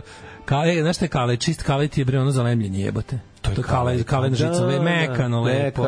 Mekano, lepo. Imam ga ovde u džepu. Uzvano kovačko za varivanje. To je jedna od najlepših žica. Kovačko za kako sam volao s time sigurno za kako sam ćao te žice pa ovako pravim pa gnječim dok ne napravim dok ne pukne kreneš da. A dobro, to je lako, nego neko gnječiš toplotom tela, onako praviš da. Joj, sirotinska zabava, majko. Sirota, jadna deca. Tragedija. Dok li si stigao, Mladene? Ja sam rekao da je logor Sobibor zatvoren. Aha, da svi pobegli. Mislim dosta ih pobijeno, ali jezivo. Na tamo su ubijali sa ovim izduvnim gasovima iz automobila, to jest tad su svugde tako ubijali dok nisu nabavili ciklon B. Do kompanija BASF, čije smo trake koristili kao klinci da snimamo, presnimamo s ploče kaseta, je nekad se zvala BASF IG Farben i proizvodila je otrov za trovanje ljudi. Ajde ti care, meni koji je zapravo bio napravljen kao pesticid. Imaš ti neke događaje 62. tek. A tek čekaj, 45. Peron izvršio državni udar i došao na čelo Perona broj 1 u Argentini. Ajde sad ti. 62. U pauzi između svog matine i kako se zove večernjeg nastupa u Cavern Clubu u Liverpoolu, Beatlesi su otišli na Granada TV u Manchesteru da naprave svoj television debut. Kako je to slatko. Snimili su 1962. stvari Some Other Guy i Love Me Do.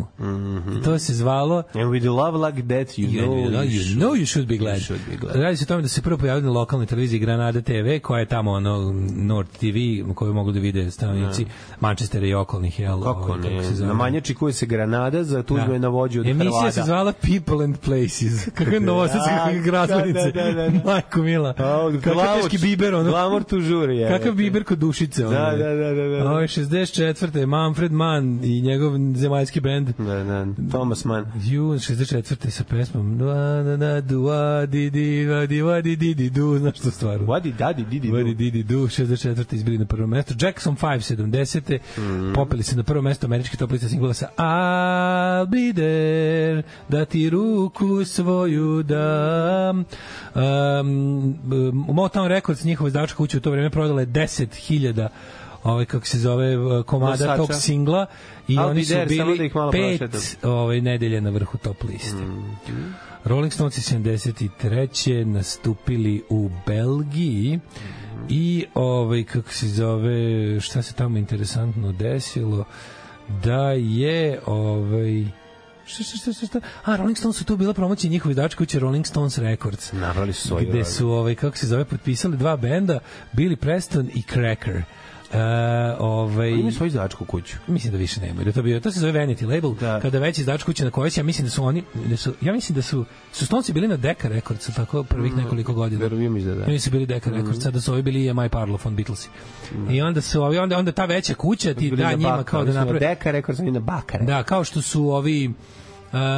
su Beatlesi dobili svoj vanity label Apple Records, kao to je imprint se to zove, odnosno manje kao pod kuće. Da, samo za njih. Za njih.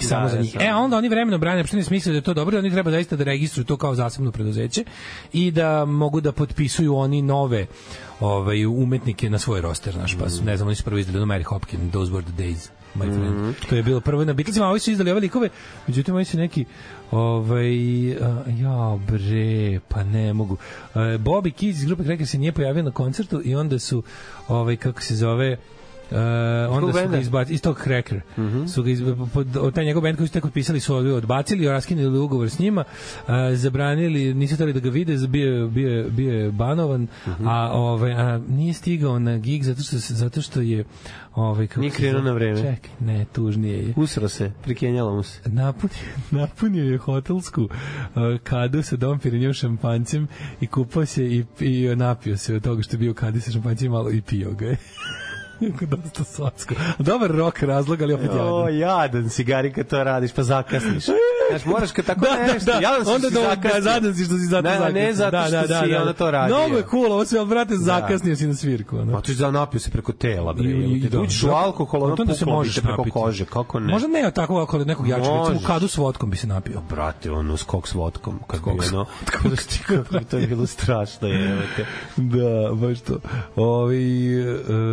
Kaže, Bee Gees postali prva grupa koja je imala UK number 1 single u 3 dekade, i u 60-im, i u 70-im, i u 80-im. Ne, zato se moraš imati muda na razdeljak. Moraš imati dobro, mu Camel to muški. Ne, ako ne izađe Camel, to razumeš. Da su jaja razdvojena svako na svom mestu, jasno, crtom prevučena, i onda kad zapevaš masu bustu, onda bude prav. To su ti tonovi. 1992. Tasmin Archer, učiteljica po zanimanju, da izbila na prvo mesto američke i engleske top liste sa pesmom Sleeping Satellite. I blame you for the to je ona je učiteljica na zanimanju, da. Nisam znao. Ona je napisala tu pesmu još 80. Ali tako malo se... Da, ali uzeo izraelski kako se zove producent Hugiv Zašit i čuvao je duže vreme, da. Jeste. 84. Noel Gallagher, kretenčina 95. izjavio da bi voleo da Damon Albarn i Alex Cook iz Blura umru od side. Kreten je. On je stvarno najveći kreten. Kreten? Kako ga izjavio, bezobrazni, razmaženi kreten. Pravo je čudo kako ta dva burazira, koji su siromašna radnička deca s toliko razmaženi kreteni. To je nevjerovatno. Keva napravila debile. Da. Zna majka napravi debila, čoveče, ja ti mogu posvetočiti kod različitih ljudi. 98. Michael Stipe izlanuo da je gej u intervju za MTV. Izlanuo se slučajno. A posle priznao je. Kad je ustao, vidio sedi na kurcu. Sam se izlanuo. Šta je ovo? Ljudi, vidite što sam se izlanuo. Ja sam mislio da sam se... šta je ovo, ljudi? Bila je neko ubistvo nekih gejeva, ubistvo nekog gej studenta u Americi, pa je onda on izjavio kako on se osjeća na više nivoa, a i kao fellow gay man, pa je bila neprijatna tišina još minut, pošto 98. Taj je to još bio big deal. Da. Šta još imamo? Nakon 97. na Kubi sahranjen Che Guevara, u požaru izgovelo Jugoslovensko damsko pozorište u Beogradu. 97. Slušaj ovo, Mlađe, ovo 1999. mediji su izvestili o tajnom koncertu koje je Michael Jackson održao na smotri borilačkih veština u Barnstapleu u Engleskoj. i kao svi su bili začini da čovjek stiga u beloj limuzini velikoj, kako se zove, održao je koncert iz igranja.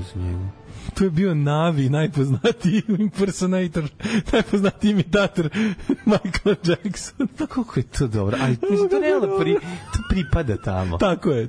Ako ćemo iskreno. Sve dobro. Znači, Michael Jackson, on je naš. Znači, ja imam jaku vezu između Bruce Lee, između borilačkih veština i Michaela Jacksona. Razumeš? Apsolutno. To logično nastao. Da. Romska populacija je to sve povezala. Michael Jackson je kung fu s muzikom. Tako je. Da. Ne, zapravo iz muzike igranje je, da su starije su borilačke veštine. A kako nisu? Da. Od Moonwalka. Ali od Moonwalka, da, ali to je to. Da li imaš nešto interesantno? 2005. nije prodat Rolls-Royce Silver Shadow Freddie Mercury je iz 1974. Ali je kasnije prodat. 2024. dalje prodata Jantar Jolana, poslednja iz gitara, basiste Mladene Urdarevića. Dobru boleštinu. Kasnije je, kako se zove, luksuzno vozilo se nije pojavljivalo u javnosti od 2002. kada je bilo korišćeno da se članovi Bulsara porodice prevezu na premijeru Queen Stage musicala, a kao posebna stvar koju je kao aukcijska kuća Sotheby's navela kad je prodavala taj auto je bilo da se unutra nalazi jedna otvorena pakovanje ovih papirnih maramica Kleenex koje je koristio Freddie Mercury. Kako dobro bolešte. A koji je auto u pitanju? Rolls-Royce Silver Shadow. Pa onda 2008. razveli se Madonna i Guy Ritchie. Levi Stubbs, pevač Four Topsa, čuveni iz pesme Levi Stubbs Tears od Billy Bragga, preminuo 2008. u 72 godine. Znaš kad Madonna vežba u recimo, primjer kako izgleda kad si tako mega popularen, kad Madonna ide da kako su teretanu da vježba, teretana mora biti prazna. Da. A zašto ona uopšte ide u teretanu? Zar ona nema džim kod kuće? To mi je prosto nevjerovatno. Nema. Kako nema? Kad je živao s njim u Londonu nije imala džim. Nešto kratko, da. Pa su iznajmljivali ceo. Pa iznajmljivali su garsonjeru, nisu imali para. Ja isto kad dođemo u teretanu, on se nekako isprazni, neće niko gleda mene kako se blamiram. Ko je ovde sa sela? Neka digne ruku. Dobro je. Ima mnogo seljaka, to je dobro. Radio Daško i Mlađa. Prvi program. Viagra Boys i Sports, gledali ste ih na Exitu ove godine. A ti nisi. Ja sam morao da promatram jahte u Rovinju. Kako bi dobar koncert, dobar limanski iznajmljivač Sonije i prodavac ganđe sa pratećim bendom na Bini, bilo je fenomenalno. Kod tog benda mi se sviđa posebno taj neki lep karoši prizvuk. Pevač i drugar, to je osnovne koji ništa nije uradio u životu, nego prodaje ganđu dok iznajmljuje Sonije. Zadnje što je pročito je Zagor, ranč prokletih, kako se zove, nakon toga je napravio bend u kome se on povređuje svako večer na koncertima. Kome on samo duva lepo, jako dobro. Znači, baš kao bitange, Prave procese. Ja mislim kad došao čovjek, bukvalno kao da došao među svoje, bilo što kaže, što je rekao Oskar kad sam gledao koncert, kaže, jel ima utisak da smo sad u crnoj kući koja se samo povećala od 100 puta? Da. Kao sve su CK ljudi, Sve, da.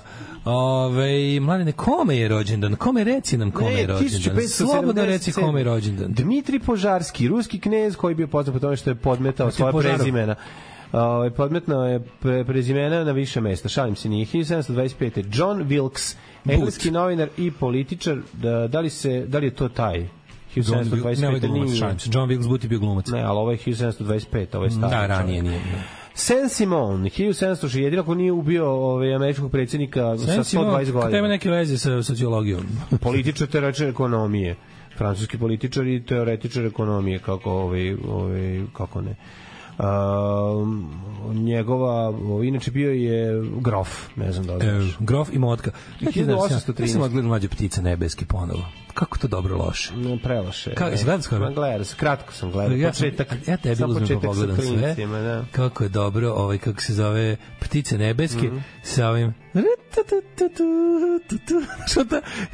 Čekaj, koje su Ptice nebeske? Ptice nebeske, bre, ona je grof i motka prevaranti kroz vreme. Kako nije, to je dobro. Grof i motka, to je dobro. ima prazno dugo traje, pa dugo traje. Znači, ne, pomešao sam sa onim avionom kada onaj klinac pilot u travi, to sam sad pomešao kad si mi ti rekao. Da se setio toga jebo, da sam se ne ježio pilot u travi. Da, pilot u travi, pa sam mislio da misliš na to, ja sam gledao jedno i drugo. Ptice nebeske su odlične. Ptice nebeske nisu odlične, dobre su, ali ne, odlično, što to Krleža. Ko je to? Ne, Ptice nebeske je Ivo Brešan. Ne, mislim, čiji tekst njegov? Ivo Brešan, da. Ali fora što da, dva ona prevaranta koji idu. Da, super, taj glavni 89-90. To je da, to je snimano 89. Da. Ali fora što niko varaju tipa od kasnih 20-ih do ne znam 80-ih.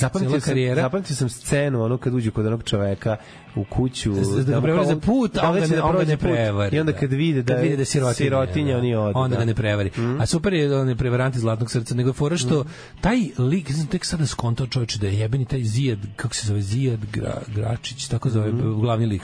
Čovječe, njemu to jedina glavna uloga u karijeri. On je baš frajer i drugo što je on u stvari Tarek Filipović pre Tareka Filipovića. Skontao, on je baš tafta. Samo što bolje glumio Tareka Filipovića. A obožavam taj glumac, glumi Motko, ovo njegov, to je tako dobar glumac. Taj lik što glumi neki... Kako se zove? A isto je, ne mogu setim kako se zove, jebem li ga ono neko... Oni bi mnogo postigli da ostali Jugoslavije. 100%, da. Mene to vreme i ta gluma i to sve i ta estetika, količina dobrih glumaca te ono čini radost. Kroz tu seriju su prošli svi najbolji glumci na svetu. Dome slatki dome, to je period. Tu su prošli svi, u jednoj epizodi je glavni lik Ivo Grigorović, u drugoj Fabijan Šovagović, u trećoj sve ti super glumčine.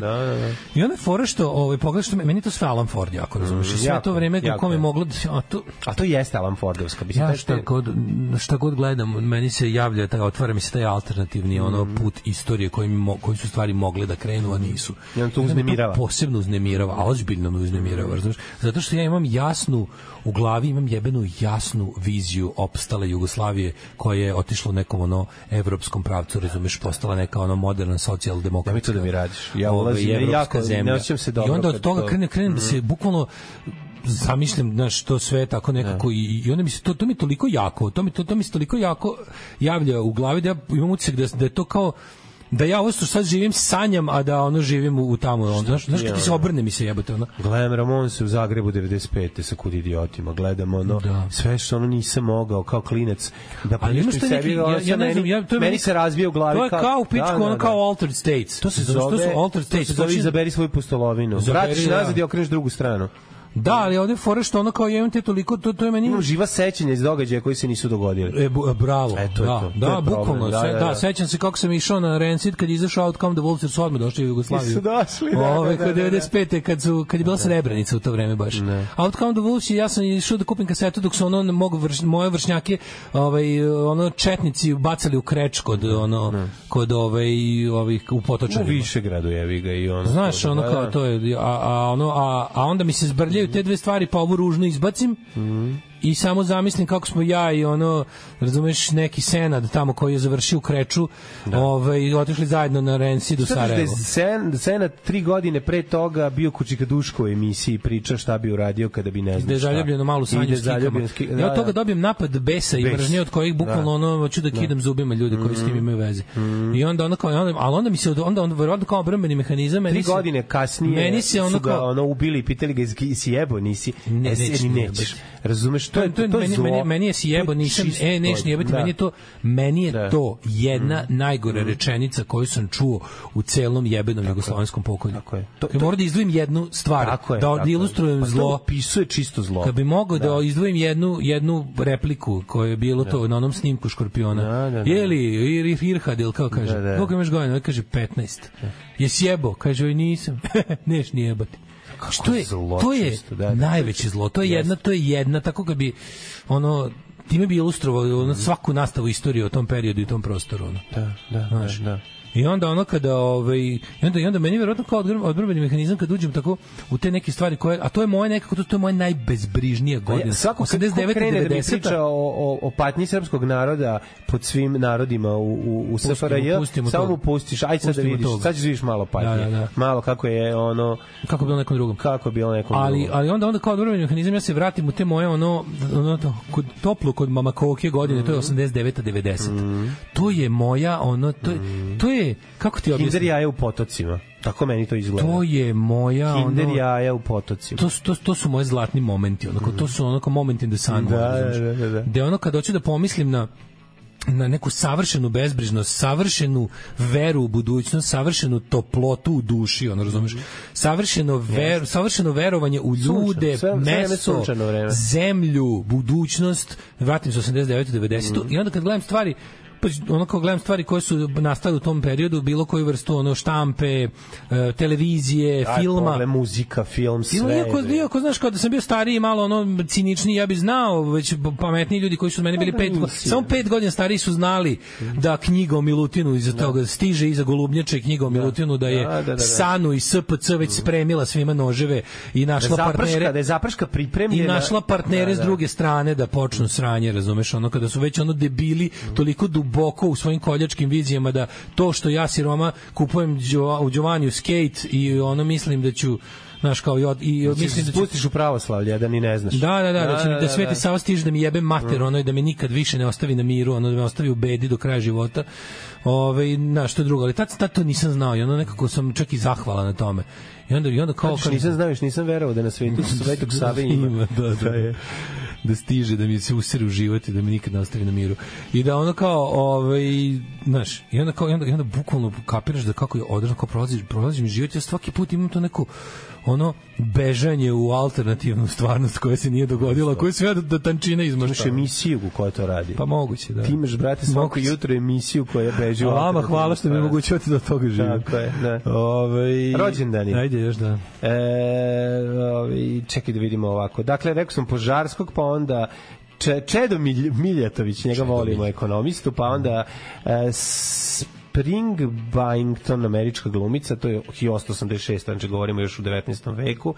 Papa Jovan Pavle, juče ga pomenuti, Arthur Miller, Rita Hayworth, evo recimo 1918. godine američka glumica, pa onda Montgomery Clift, američki glumac 1920. Mihiz, pisac naš 22. Pa 1960. rođenje Mladen Vojčić Tajfo, Bosnijan, jugoslovenski muzičar, najpoznatiji kao pevač grupe Bijelog glumeta. Nemojmo zaboraviti da je pevao svojevremeno i u bendu Vatreni poljubac. Jedan album Vatrenog poljubca da Tifa peo. Tifa, ono, znači, naša Tifa, Artan među pevačima. Ja sam kao Tifa bio fazon, razumeš me potpuno. 23. Public Eminem je rođen, Tarkan, turski muzičar. 1923. rođen Bernie Castle. Znaš nekad za Wrecking Crew? Jesam. Znaš ko su to? Ne. Kako dobro ime, Wrecking Crew. To je neformalni, to je band koji nikad nije bio band, a jako je poznat. Zašto? Zato što su to najbolji session muzičari u industriji bili, koji su svirali na mnogim klasičnim pop i rock albumima. A znam, ali oni su tad ruče nije moglo. Ne, ja obožavam te band, te super muzičari. Bernie Castle je jedan Wrecking Crew. Ne, oni su ti samo super. Mislim, oni su ti svirali jebite Elvisu, Sam Cooku, svirali na izdanjima Motown Records, ono kao jednostavno likovi koji su ti ono jebiga studijski muzičari. Ne, odlično su. A dobro ime Wrecking Crew. Dobro, da nije. 34. A takav je band koji prati Blues Brothers, kao. To bi trebalo, to je to. Pa naravno, prelepo je. Da, 34. Rico Rodriguez, trombonista koji je svirao na svim two-tone izdanjima, sa specialsima i sa svim ostalima, kad god je trebalo neko da ima dobar trombon, to bi Rico odsvirao za two-tone Records. Rođen na današnji dan, onda je rođen znaš ko je rođen? Michael Eavis. Čovjek na čijoj farmi se kako se zove održava Glastonbury, da. Tako će kod mene u Šipak Fest koji planiram da pokrenem u kako se zove u septembru. Prvi festival koji se održao na tom mestu se zove Pilton festival posle Glastonbury. U Sremskim Karlovcima ja planiram da napravim i biće se na mom imanju, na mom znanju i imanju. Glastonbury. Šipak Fest će zvati. Šipak Fest je dosta dobro. Pa da, zvaće Šipak Fest zato što beremo šipke, a i Šipak ipak ćete se provesti. Da, ne, da provešćeš ipak igra reči u pitanju. Ja pravim to, organizujem, zvaću Slobu iz Karlovaca da zajedno to pokrenemo, i to će biti odlično. Na današnji način 46 rođen Jim Tucker iz grupe The Turtles, koji imaju You and me and you, no matter how it toss the dice, so happy together. Ima jedna ogromna livada preko puta, kako se zove, naše hacijende, u koje može da se stavi jedno 500, možda stane jedno 10.000 ljudi. I tu ćemo napraviti Šipak Fest. Tu će biti Šipak Fest. Ko nastupa? Grupa Balkan. Zvogom Bruce Lee, Grupa Balkan. Griva. Da, emocionalno obezbeđenje. Ko bi još tu mogu? Neki dobri vojvođanski blues band. Znaš kada to stvari da se ne nalazimo, to je jedan Blockstock. Blockstock, ali ni više bi kao... Ne, Blockstock bez četništva. Da, ja bi izbacio... Blockstock bez četništva. Gurovića bi izbacio. Znači, samo izbaciš Bute Dobrije, izbaciš Bute Dobrije iz ovoga, iz Blockstocka i dobiješ kvalitetan, užasni soc rock. Da, to je. Ali ne bio soc rock, ja bi tu napravio svega, bilo bi tu, znaš, bio bi to jedan ozbiljan. To bi zvali... Šta?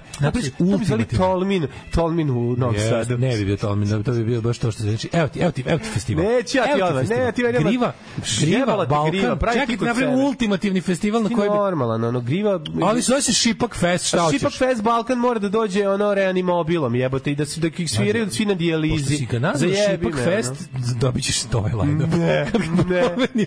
Ne. Dobit ćeš drugi line-up. Istovremeno se kuva šipak, veliki, kako ti kažem... A izvini, zar ti ne svira? Zar ne osjetiš dok kuvaš taj šipak? Kako ide? Šupak Fest. Ne, napravit ćemo ozbiljan festival. Nemoj mi odmah praviti soc rock. On će sam po sebi ispasti soc. Jer mi para nemamo. Tako da to ne mora namenski. Kuvaš šipak, pije se rakija, nastupaju. Pije se čaj šipka. Balkan, Brkovi, kako se Griva, Balkan, Brkovi s Bogom, Bruce Lee. Da. Daj mi još. Amajlija. I još jedni, tako, čekaj, možeš neki. I neki bajkerski rockeri. Ne mora biti. Moram dojesti jednog headlinera, baš da Brkovi, jesu, pravo si, Brkovi zajedno. To si ti završio već, to računam sam ti završio. To ćemo rešiti. Imamo ovako na današnji dan rođendan Igu. Evo što pevač iz Spinal Tapa, David St. Hubbins. Odličan, Gari. Na današnji dan rođen je Ziggy Marley, 68. sin Boba Marleya. Jeste, posle kad se udao Ziggy Stardust. Slušaj ovo. Slušaj ovo, jesi ovo znao? Da se Bob Marley poslednji put ošišao na dan kad je rođen Ziggy, 68. Ja znam. I znači on se 12 godina nije šišao, da je umro od ganđarike. Bob Marley umro od ganđarike. Na današnji dan rođen je Rene Diff, pevač. Nema ništa tužnije i slađe od predinternetskih izmišljenja koji lokalni alkosi imaju prilike da izgovore. Nagradno pitanje. Ko je Rene Diff? Pomoći ću ti. Rođen je 67. godine i član je najpoznatije evropske Eurodance danske grupe. Koja je grupa? Ne znam. Ajde, Rene Diff Čelav je. Ne znam. Danska, pazi. Znam su svi bili Šveđani isto. Ja znam sam Šveđani. Jako malo je bilo dan. Koji je danski? Aqua. Ne znam. I'm a Barbie girl. To je Aqua. Ne znaš kako zove band, znam tu pesmu. A još, znaš ko je još bila dankinja, ona Wigfield? Da, to Saturday night. Znači sebi kraketom. Skandinavija je dosta učinila zla muzičkoj. Viš ti sad, jebote, slušaj ovo. To je meni sve Eurovizija. To je sve Eurovizija. To ništa nije Eurovizija. Ne, nego ima. Ništa nije Eurovizija. To je sve Eurodance, to je sve. Mlađe, to je sve Luna Park. Ali hoće ti kaži nešto drugo. Evo, upravo mi se u glavi radila teorija. Skandinavija, sada rock radi da bi se izgupila za zla iz 90-ih. Ti kapiraš da su oni bili glavni zločinci. Jesu, ali Ceo Eurodance je skandinavski i malo nemački. Jeste, ali istovremeno je u Švedskoj živela alternativna scena jako. Ali u teškom undergroundu. Jeste, ali su brate spasili rock. Oni su se čuvali rock. Svi ti nomadzi, paganci, helikoptersi, to je sve čučalo u teškom podrumu. I onda kad su jednom ovi pali, znaš šta je bilo fora? Ovi su svi svirali, na vratima od podruma su stajali Aqua i Ace of Base i ostali Dr. Alban. I ovi su nisu mogli probiju. Kad se jednom sklonio ovaj dode da... Ne, nego zašto je ovdje praznina. Znaš, nemaš ti sa ovim... Ne možeš ti sa Eurodanceom ništa, znači Eurodance je kao prehlada. Razumeš, ona dođe i prođe. I okej, bude značajno, nekad može da te obori i sve to, ali je ali je praznoća. Jeste, sezonsko je, znaš, ne možeš da... A rock je here to stay. Brate, ovde su nego, zato što je rock ima iza sebe priču. I to je najvažnije. Kaži mi, Mladine, ko je umro na današnji dan? Ja to ovde ne. Preminuća. Ko je preminem? Pošto mi da je Eminem rođen. Preminem je, da imamo ko je preminem. Preminem je rođen, a ko je preminem? Reomir je umro, ali gospodin R iz Skandinavke. Reumir. Tako je. Reumir. Hummel, austrijski kompozitor i pijanista, pa Kirchhoff, nemački fizičar, Černiševski, 1889. pisac, John Reed, pa onda Đorđe Karađorđević, 72. godine, princ. On je dobar lik bio. Bio je dobar lik. Najbolji Karađorđević. Najbolji Karađorđević. To je to. Sjajni i mega talentovani Bernes propaganda. Prekratko. Mogli su još 2 kruga. Mogli.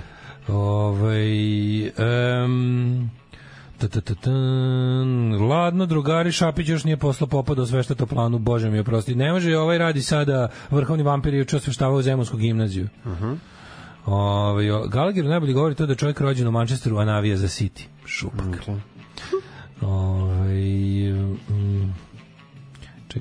Čekaj. Debelom treba plaćati Patreon samo zbog toga što u emisiju ubaci referencu na Simpsonove. Svaka čast legendno za ovaj detalj. Ja to još kad sam ovoga Groundkeeper Vilija se setio.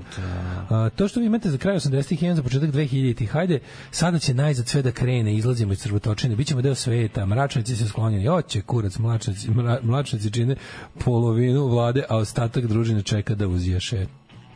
Ti to tada nisi mogao znati, nešto gadno desit će se zatim. Da, niko nije mogao da pretpostavi uopšte. Ja zato ne mogu da gledam Bolji život, jer mi je tad još bila jaka slika srećne budućnosti, bar na početku serije. Da. Što neko reče, Toto Kutunju. To je to. To je to. Toto Kutunju. Insieme, unite. Jaka tu ide. Da, nije mi dobro. Naježim se jebati i na unutra. Znači sve, ne znam, kombinacija. Nije mi dobro. Toliko mi je dobro da mi nije dobro. To je to baš. Da. Mi smo tu, razumiješ, znaš, imaš 2 puta, jedan je ono lep, sređen, drugi je ono put sa blatom. Prođemo u vuda da vidimo da možemo proteramo i naravno ostanemo neproterano. Ptice nebeske, tražio sam došto drugo, sećam ih se predati. Imaš ih na ovome, kako se zove na YouTube celu. Da. Isto je sporohodno. To je ono što morate prihvatite kad gledate stare serije tog tipa, sporohodne su, brate, i možete gledati na ubrzavanje do situacija. Ja sam tako putovanje vučjak isto ubrzavao na neke momente. Znaš, kad mi je ono, kad razgovaraju po 3 sata ili šetaju se u real time-u da bi stigli iz tačke A u tačku B, jebote. Znaš, a znaš ko je najdosadnija? Za koju ja uopšte nisam mogu setiti. A volim je da je gledam, brisan prostor, brate, koliko ti ima praznog hoda. Cijeli je prazan hod.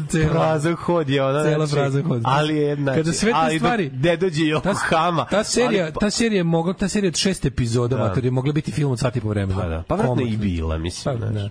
Kaže, totalni kreten, Blur dobio nagradu, rekli nešto po zonu, Oasis zaslužuje nagradu, jer su sjajni, onda Oasis dobio nagradu, a Noel kaže, Blur je sranje. Da, dobro, to je slatko. Dobro, govnaštvo. Da, u boljem životu se često vidi kalendar Beograd, Olimpijske igre 1992. Ali mi smo izabrali alternativni put. Da, mi smo trebali... Ljudi, ja grejem, ne mogu, hladno mi je, obučem se, dalje mi je hladno, ništa, radit ću za struju. Pa da. To je bukvalno to, tako je, radit ću za struju. Are you ready for a microclimb? I am ready for no.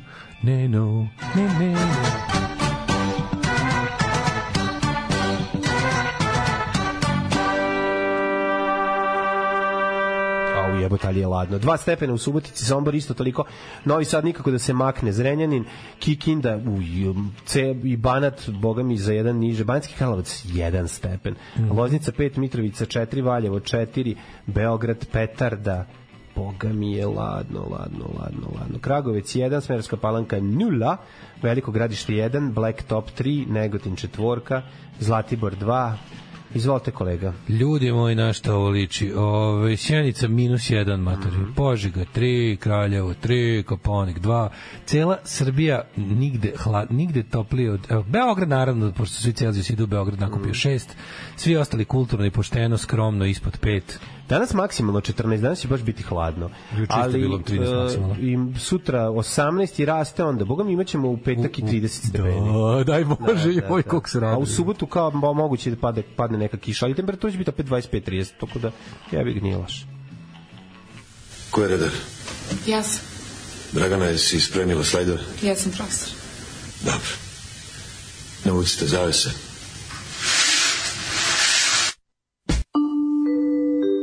Devet je časova. Radio Daško i Mlađa. Prvi program. Gdje je nestao sat? Gdje je nestao sat? Što se desilo? Gdje je nestao sat? Što se zapravo dogodilo? Dogodila se dobra emisija Daška. Car me izazvao. Dobra emisija Daška i Mlađe progutala je jedan cijeli sat. Cijeli sat je nestao. Pa šta se ovdje zbiva? Pa neka je. Mladene. Ne boj se tko je zdrav. Tako je. Ova američka... Znaš što pričamo kao hrvatski voditelji nabrijano. Zato što smo se uželili. Malo američka, sve zbog jednog gramofona ova stvar. Ovo je malo luđe. Ovo je o liku koji jednostavno odlučio da je... Ovo je trans hero pre trans hero. Jako je dobro. Ovo je kamionđija koji odlučio da je žensko. Koji se oblači u venčanicu i vozi i onda su mu neki ljudi srali. Stalno je morao da se bije s budalama koji su mu kenjali što čovjek nosi venčanicu. A njemu je bilo lepo da vozi venčanicu, da vozi u venčanici i onda ih je... Then I pull out a gun from my Wonder bra. I killed them all. Tako je. I završio u zatvoru, ali jednog dana kad izađe iz zatvora postaće nekom dobra žena. U zatvoru će biti nekom će biti dobra žena. Moguće i tako. Da. Nisam sad baš tako kaže, ovdje ću, in here I'm gonna be. Pratili novu politiku YouTube o reklamama. Puno ih je više i sve su duže. Ako koristiš adblock dobiješ 3 upozorenja, nakon toga ne možeš da gledaš ništa sa tog naloga. Kažu platite premium. Boga mi nije tačno radi. Adblock ne može ništa. Ne znam, možda u inostranstvu. Pa ljudi, jeste li vi normalni? Otkud to da džingao za 9 objavite u 9? Ko radim napolju, nisam se ovako smrzla od februara, sutra vadim čizme, taman bilo 30 stepeni u podne. Jako je ladno jutro, apsolutno, da. Kaže, da, punih sve su duže, ako koristiš adblock dobiješ 3 upozorenja i nakon toga ne možeš da gledaš ništa sa tog naloga. To apsolutno mislim da nije tačno, jer ja sam sve kako se zove... Ja sve gledam uglavnom sa istih naloga i mislim da je adblock za sada neprobojan. Kaže, otkazao i meni adblock juče. Ajde, hoćemo čekaj bre, znate šta sad svi treba da uradimo? Donirajte one time only adblock, to gara niko od vas ne radi, ni ja. Ali kako se zove, ajde da doniramo adblocku da napravi bolji adblock koji će da probija YouTube. To je najvažnije. Da. Kaže, šta mislite o pečenim volovima pod šatrama? Znam, samo volim da čujem kako vi to kažete. Jebali vas pečeni volovi pod šatrama. Ne volim te vrste. Šta smo imali, Mlađe, ćemo da vidimo ovaj predlog, sve predlog medijskih zakona. Voli ga dupe, kakav ono. Predlog medijskih zakona, znači neće postojati ni jedna televizija koja nije moja. Ili će u zadnjem trenutku predsjednik dan spasa, ajde vidjet ćemo šta je predlog zakona. Od samog sebe, naravno, što su zakon je one koji mogu da naprave Erdogan i Putin, a Orban da drka na to. Alarm. Evo ti tvoje gospe sinske. Muči sreću. Svakog radnog jutra od 7 do 10. Alarm. Tom Waits, Wild Jeremy Irons u 9 sati i 11 minuta. Pre toga smo slušali Start Wearing Purple. Kako da, Gogol Bordello i Start Wearing Purple. Ne mogu ovu jadnost ovog u Blicu da svaki jednom nedelju mora se pojaviti u rubrici gubitnik Albin Kurti. Teški gubitnik. U mesecima... Bio sam zmijanac, Albin Kurti, bio sam zmijanac. Stvarno, veliki gubitnik Albin Kurti. Oj, znači, kako ste ono... Kako je socko, ono. Blic se uopšte ne bavi. Bavi se Nova. Novi pokušaj vlasti da uništi nezavisne medije. Blicu nema domaće politike. Pa naravno, zašto je savršeno sve. Izrael, Izrael. Gaza, kako se što su otkrili ove Hamasove maltene metroe ispod tunele za napadni Izrael. Pa onda kaže u ovome bre Poljska odjebala ove konzervativne nacionalisti izabrali trgli se iz ljudima mora da dođe iz dupeta u glavu, razumeš? Ljudima prvo mora da bude loše da bi shvatili šta su izgubili.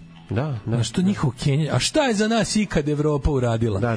Pa ništa. Vratite se, podsjetite se, vratite da nam dođu Srbi da kupuju čekiće za 11 dinara i da ih bacaju izloge. Udaraju taksistu da ih bacaju izloge jer mogu da plate izloge i čekiće. Da, i sve vas. Meni neverovatno, ljudi jednostavno, ja ne znam što, jedna generacija... Ljudi su zaboravili da su Jugosloveni dolazili 80-ih. Kad ljudima dugo dobro, izgleda zaborave kako im bilo pre toga loše. A ako postoji nešto loše pre tog dobrog, oni krenu da nostalgišu za time. Da su pružili seksualne usluge za vegetu, jebote. Znači, ne treba vam to više, ljudi. Znači, verujte.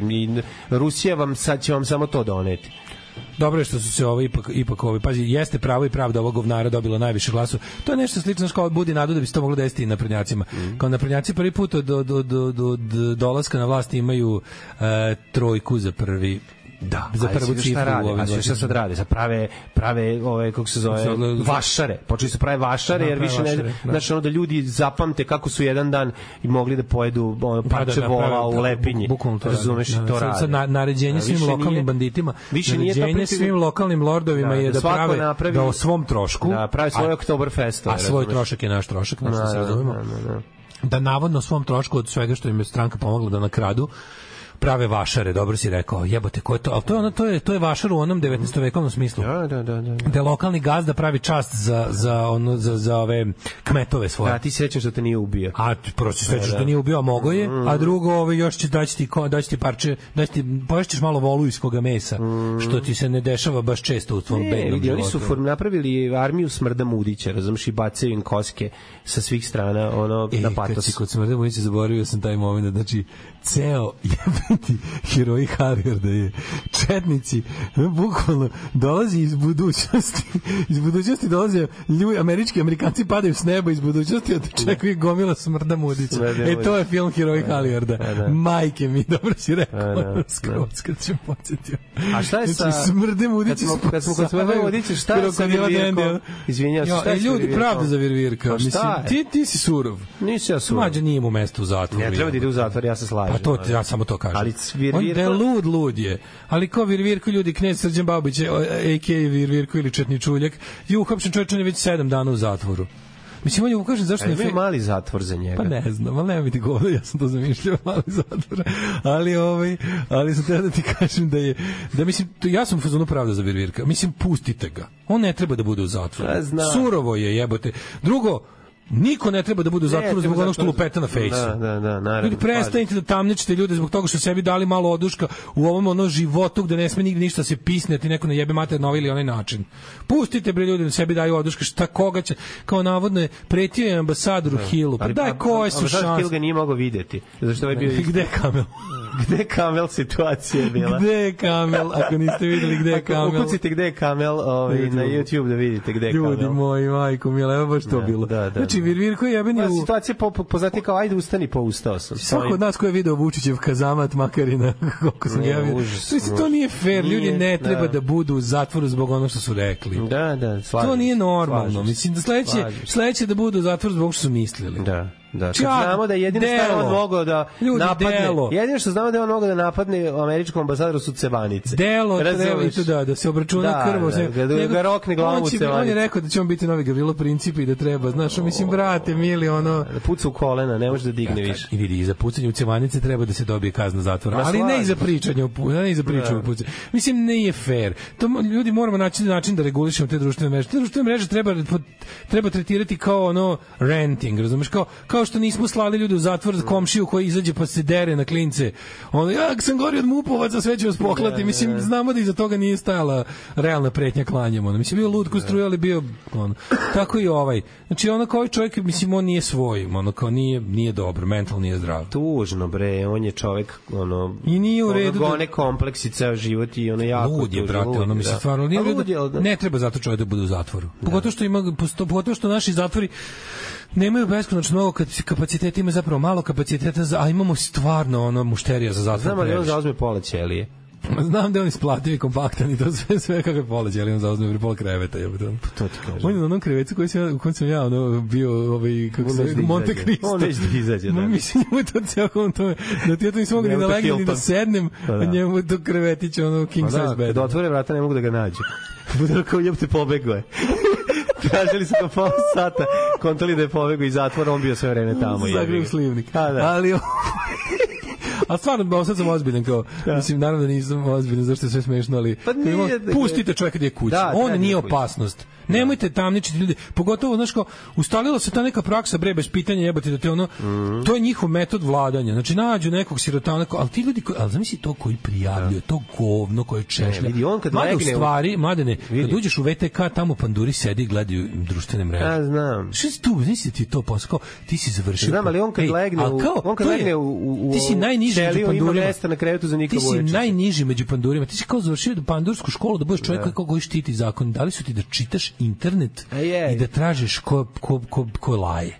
I ti onda kažeš, a ta seća kad on baš laje, mislim, to je. Pa neka laje. Pa ne kažem, on baš laje, nikog ne ujede. On nikog ne inspiriše na akciju, on je bukvalno on living joke. Mislim, ne treba da bude zato u zatvoru. Pogotovo zato što nam treba zatvor za ljude koji čine zlo drugim ljudima. Ne može biti ljudi koji treba su u zatvoru su na vlasti, tako da ne. Ga hapse virvirka. Pa da, hapse virvirka. Znači, uopšte kako se ustalilo, to je postalo potpuno normalno. Znači, ono, gotovo svi ljudi s kojima se intenzivno družim su nekad imali makar ono neku ono maltret od policije da nešto objašnjavaju šta ti ovde pričaš.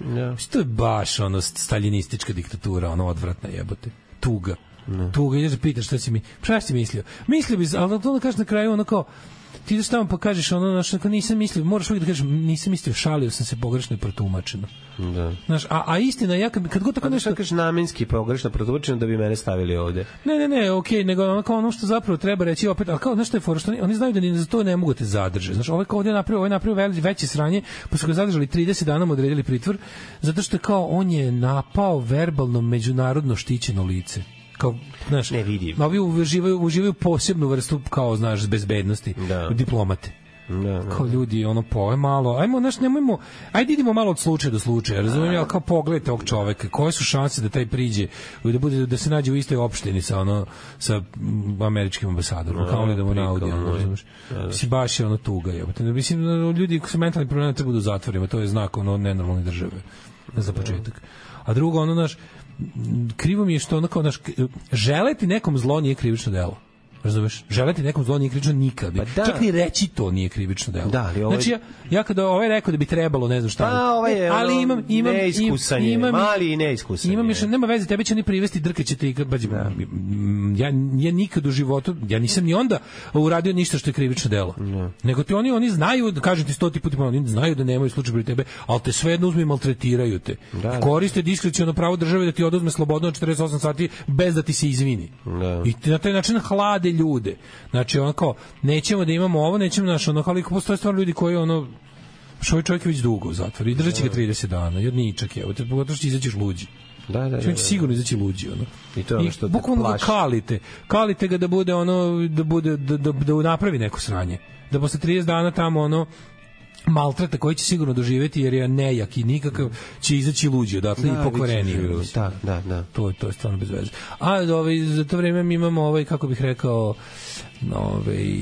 medijski zatvor. Da. Arijen. Ukoliko budu usvojene predložene promjene, imaćemo uistinu slamanje kičme i ovom malom broju nezavisnih medija koji su očigledno najveće kostogrlo SNS-u, kaže tekst koji je potpisao Mihajlo Jovićević u Ko je taj, brate, što se potpisuje imenom i prezimenom? Zar nije redakcija Kurira pravi potpis za sve? Da li si vidio kako su urednici prepoznali temu za za šta? Znaš čuveni urednici prepoznali temu? To je prirodna pojava u Srbiji koji su urednici prepoznali temu koja se događa kada u jednom danu baš slučajno svi režimski mediji, a to su svi štampani mediji osim Danasa i Nova, imaju bukvalno isti naslov sa istom pratećom fotografijom ili uz vrlo malu varijaciju u dizajnu. Novosti, ono sve. Pa recimo da su večerne novosti centar u kom se to smisli, u stvari centar u kom se to smisli glava Aleksandra Vučića. Danas su svi Vučić sam protiv svih. Zato što postoji neki natrusi, neki ono trace amounts, što kažu u CSI, trace amounts of šansa da opozicija preduzme neke normalne političke korake u svojoj borbi. Jedno pitanje, kako je uspeo da i američki i ruski predsjednik budu uz njega? Mislim, što bojice liže jaja, on ti je anti-Tito. On se uproti Tito. Kao što je Tito bojicu držao za jaja, ovaj bojice liže jaja. Nečim. Razumeš, Tito je znao čime da ih drži za jaja, a ovaj će uspio da stavi jezik mu toliko dugačak da pokriva jaja i Putina i Bajdena. ono. Ali je fora što urednici prepoznali temu pa kao Vučić sam protiv svih, sam protiv svih, sam protiv svih, sam protiv svih, sam protiv svih, sam protiv svih, sam protiv svih. Vučić u tenku sam protiv zabavišta, ono, znaš, to je. Ne možeš se opisati. Vučić sa zrakom smrti. S jedne strane stoji Vučić sam sa 100.000 ubica, silovatelja i narkodilera, sa celokupnom medijskom mašinerijom, svim novcem na svetu, američkom ambasadom, ruskim predsjednikom, porodicom Đokovićem, Briselom, Kinom i kako se zove, i svim nivoima vlasti od predsjednika države do predsjednika kućnog saveta, a s druge strane 5 potencijalno ujedinjenih invalida uma, Lutovac, Đilas, naoružanih bukvalno trulom bananom, kada ih vidiš, ne znaš ko više od njih, a vidiš slike gore onih nevoljnika, jebote, ne znaš kome se manje, bukvalno ne znaš ko pre bi se sakrio iza suknje ovog drugog da ćuti. Borbeni Lutovac iza borbenog Đilasa. Takozvana gladan srati situacija, teška. Majko Božije, da. I onda kao, znaš, i ovaj im još pravi, na to sve pravi ovo, kako da kažemo, ali super to kako medijsku situaciju u kojoj on njih hajpuje. To je meni, a oni ja mislim da je to slično kao što je kao ideš da se fajtaš, a nemaš muda da se fajtaš i dovedeš svog drugara koji se ne govori ne znaš šta će ti moj drugar sad uraditi. A drugar, da, nisi a drugar naoružan kantom sa Jupola punom prospekata iz sa sajma. To kao sad stimati. I poklopac kao štit. Sve što je bilo besplatno na sajmu je uzeo i ide okolo, znaš, i gleda, dobio si ga iz Bukovca. Znaš, mislim, znaš, kao pretiš. To tako izgleda, znaš, to nema niko. Ti znaš, to je to bukvalno, ali znaš, kombinacija kukavičluka i nemotivisnosti. To nisu prazne puške, to nisu ni praćke. To nisu prazne puške, to nema pušku. To su prazne pasuljare, eto to. To je, uperio sam ti prst u leđe, kažem, ubiću te, mi ne daš sve pare. Ovo je čuveni kako se kalibar 76 koji upernu tvoje leđe. Takav kalibar ne postoji. To je ta situacija. Ili samo da i možda je gore. Mislim, opozicija više u fazonu izađu pred i kaže, zamisli da sad imam pištolj i daj mi sve pare. Više tako, razumiješ. Zamisli da sad imam pištolj. Daj jednu pesmu pa ćemo da vidimo predlog zakona, genijalan je. Maradona ima iskustva sa drogama. Jeste li vi nekad probali droge? Maradona je svjetski čovjek, pa on možda dolazio do toga, a u nas uvijek neko siromaštvo, pa nisam, ali ja sam malo dodirao više alkohola svoje vrijeme, a dodirujem ga i sada. Ovo je jedna od tih stvari koje me kada čujemo, znači ovo je Godina zmaja, tako je ovo? Da, Godina zmaja. Znači ovo kada čujem Psihomoda popis 89. recimo, mi je to baš kao dobro. 88. možda čak. Dobra budućnost koja se nije desila, To je to. Možda 89. Gledam sad tu kao politiku narodnih veselja, to što ti rekao. Pa to je zločin. Znači Aleksandar Vučić je naložio osmislio koncept narodnih veselja koje treba lokalni moćnici SNS-a da prave u svojim sredinama, da će pozvati narod da kaže evo prvi se odazvao čekaj jebote prvo je održano u Kraljevu juče na dan Kragujevačkog oktobra. Pa da, ljudi jednostavno sve normalno. Pa juče je bio dan Kragujevačkog oktobra kada su pobili. A jebi ga. U stvari izvinjavam se, Kraljevačkog oktobra, sve isto. Samo sam pogrešio grad. Kraljevački oktobar je bio. Da. Juče.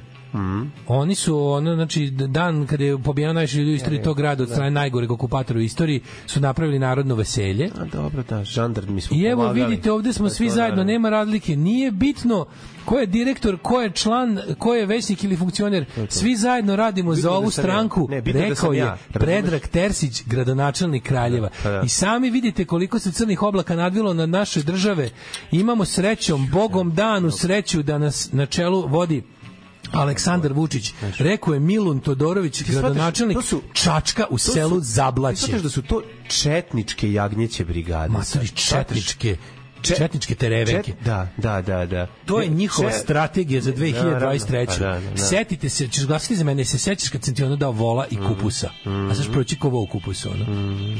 Jebem vam mater, pogledaj ovo čoveče.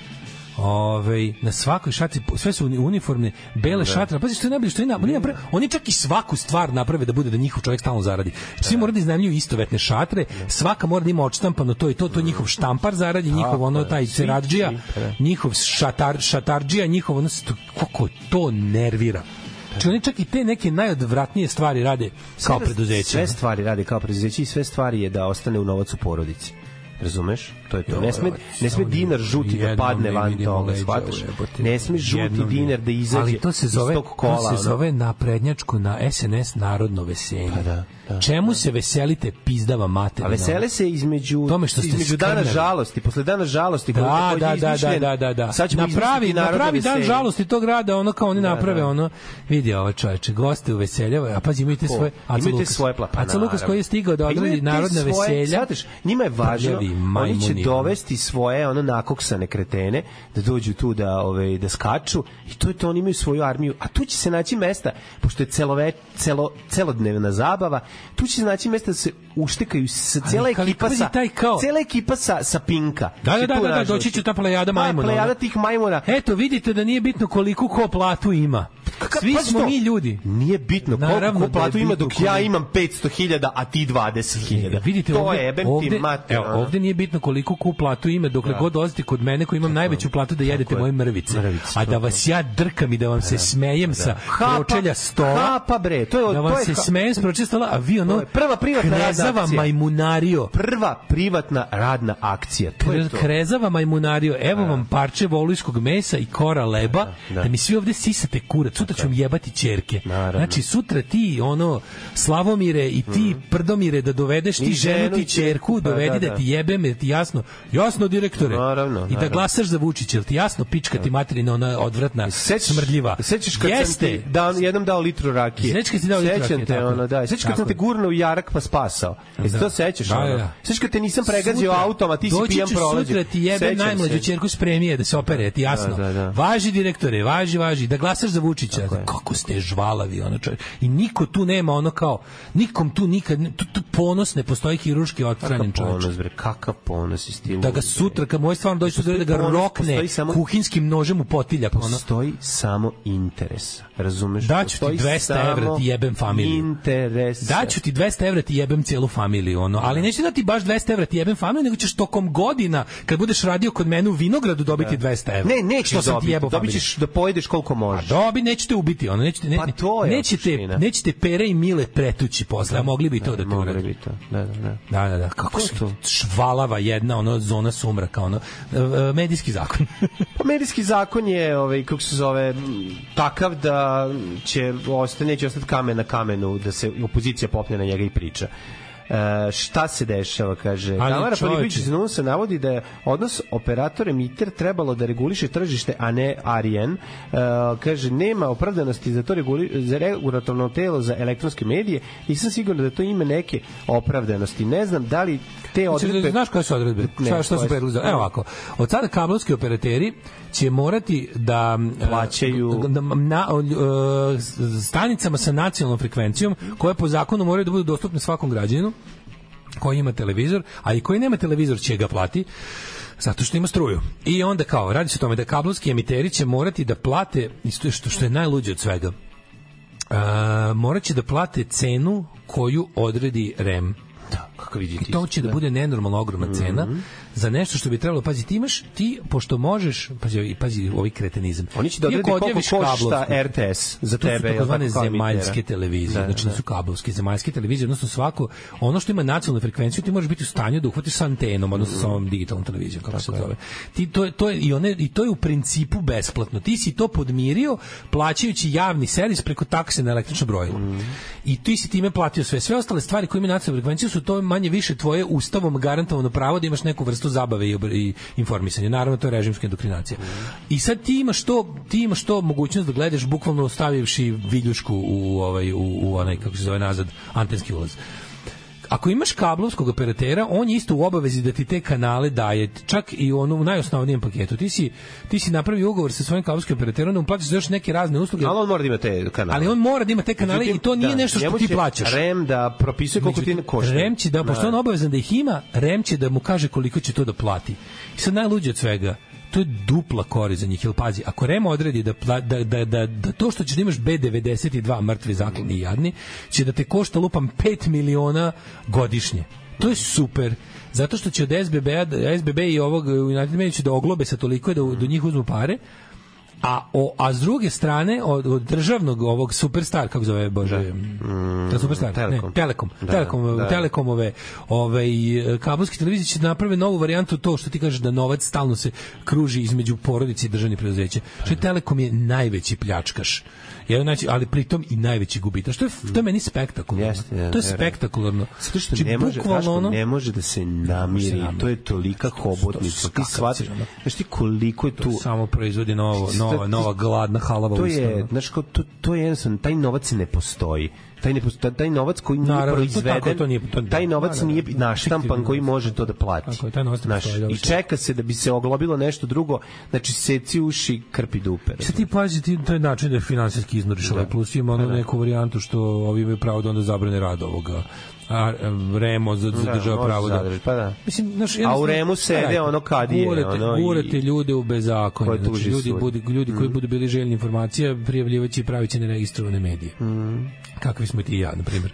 Mislim, razumeš kao i onda će budućnost informisanja i u bežanju od ako je jedino što ti imaš od toga što si registrovani mediji šteta, nećeš biti registrovani mediji. Ovo što ste slušali je Bloody Danny iz Wild Heartsa. Ovo nisu Wild Heartsi. Nisu, ovo su Main Grains. Main Grains, da. To su meni isto. Ne, ovo su Wild Heartsi, u stvari. Ovo zvuči kao Wild Hearts. Da, ovo su... Zašto ima taj neki... Oni Wild Heartsi kao da u jedan kanal dok snimaju nešto, moguće da su i ove. Ili je, zaboravio sam. Ali to je Danny... mi samo pesma. Danijevsko-džinđerovski specijalitet, da kako jedan kanal dok snimaju guraju neki... Ne, nego imaš svi da su se uključili u malo miksetu i sve pojačali. I to meni preslatko. Da, to je super. Znaš, oni imaju moćni, previše, krene stvar previše svega ušima odjednom. Ali to je ono let and go. To je to, razumeš, pa da. Ne, kao da kroz jedan kanal sve vreme ide radi tranzistor koji nije na stanici. Da. A pri tome, ako zamislite da ovaj čovjek nema i jednu nogu sada. Nema nogu, video sam. Znači, to je sve zajedno. Vidio sam ga u Blackpoolu, znaš, potpisivao knjigu u njegovu biografiju Once a Wild, super knjiga. Što on iskupio to je? Zato što verovo ili nije bilo da se kupi tamo, nego su ljudi koji su kupili došli da potpišu. Nije uopšte bila u slobodnoj prodaji. Baš bi voleo. Bilo je rasprodato bilo, razumeš? Da im samo potpišu. U digitalnom formatu. Imaš da kupiš zvaničnu digitalnu knjigu. Svaku knjigu sad imaš da kupiš kao e-book za Kindle i za ostalo. Da. Kako šta izađe. A svaka čast Krudiju koji mi je našao film koji sam ga zamolio, samo još posle proverim da li je snimak dobar. Da vidimo šta kaže ovde. Ovde nije normalno, izvinite gospodin što vičem, ali ovo nije normalno. Da, ali mreže su uticale na rezultat izbora po Srbiji i opet će uticati da je usmrde još više. Naravno. Pa onda kaže Virko molili da poduplaju šipke u zatvoru da se ne provuče. Sad kad se Virko prekali u zatvoru, a ne samo iskali. Ovo je užas, nemoj ne proizvešći samo ti znaš da bi on da će on na kraju biti super lik za film Lordana Zafranovića.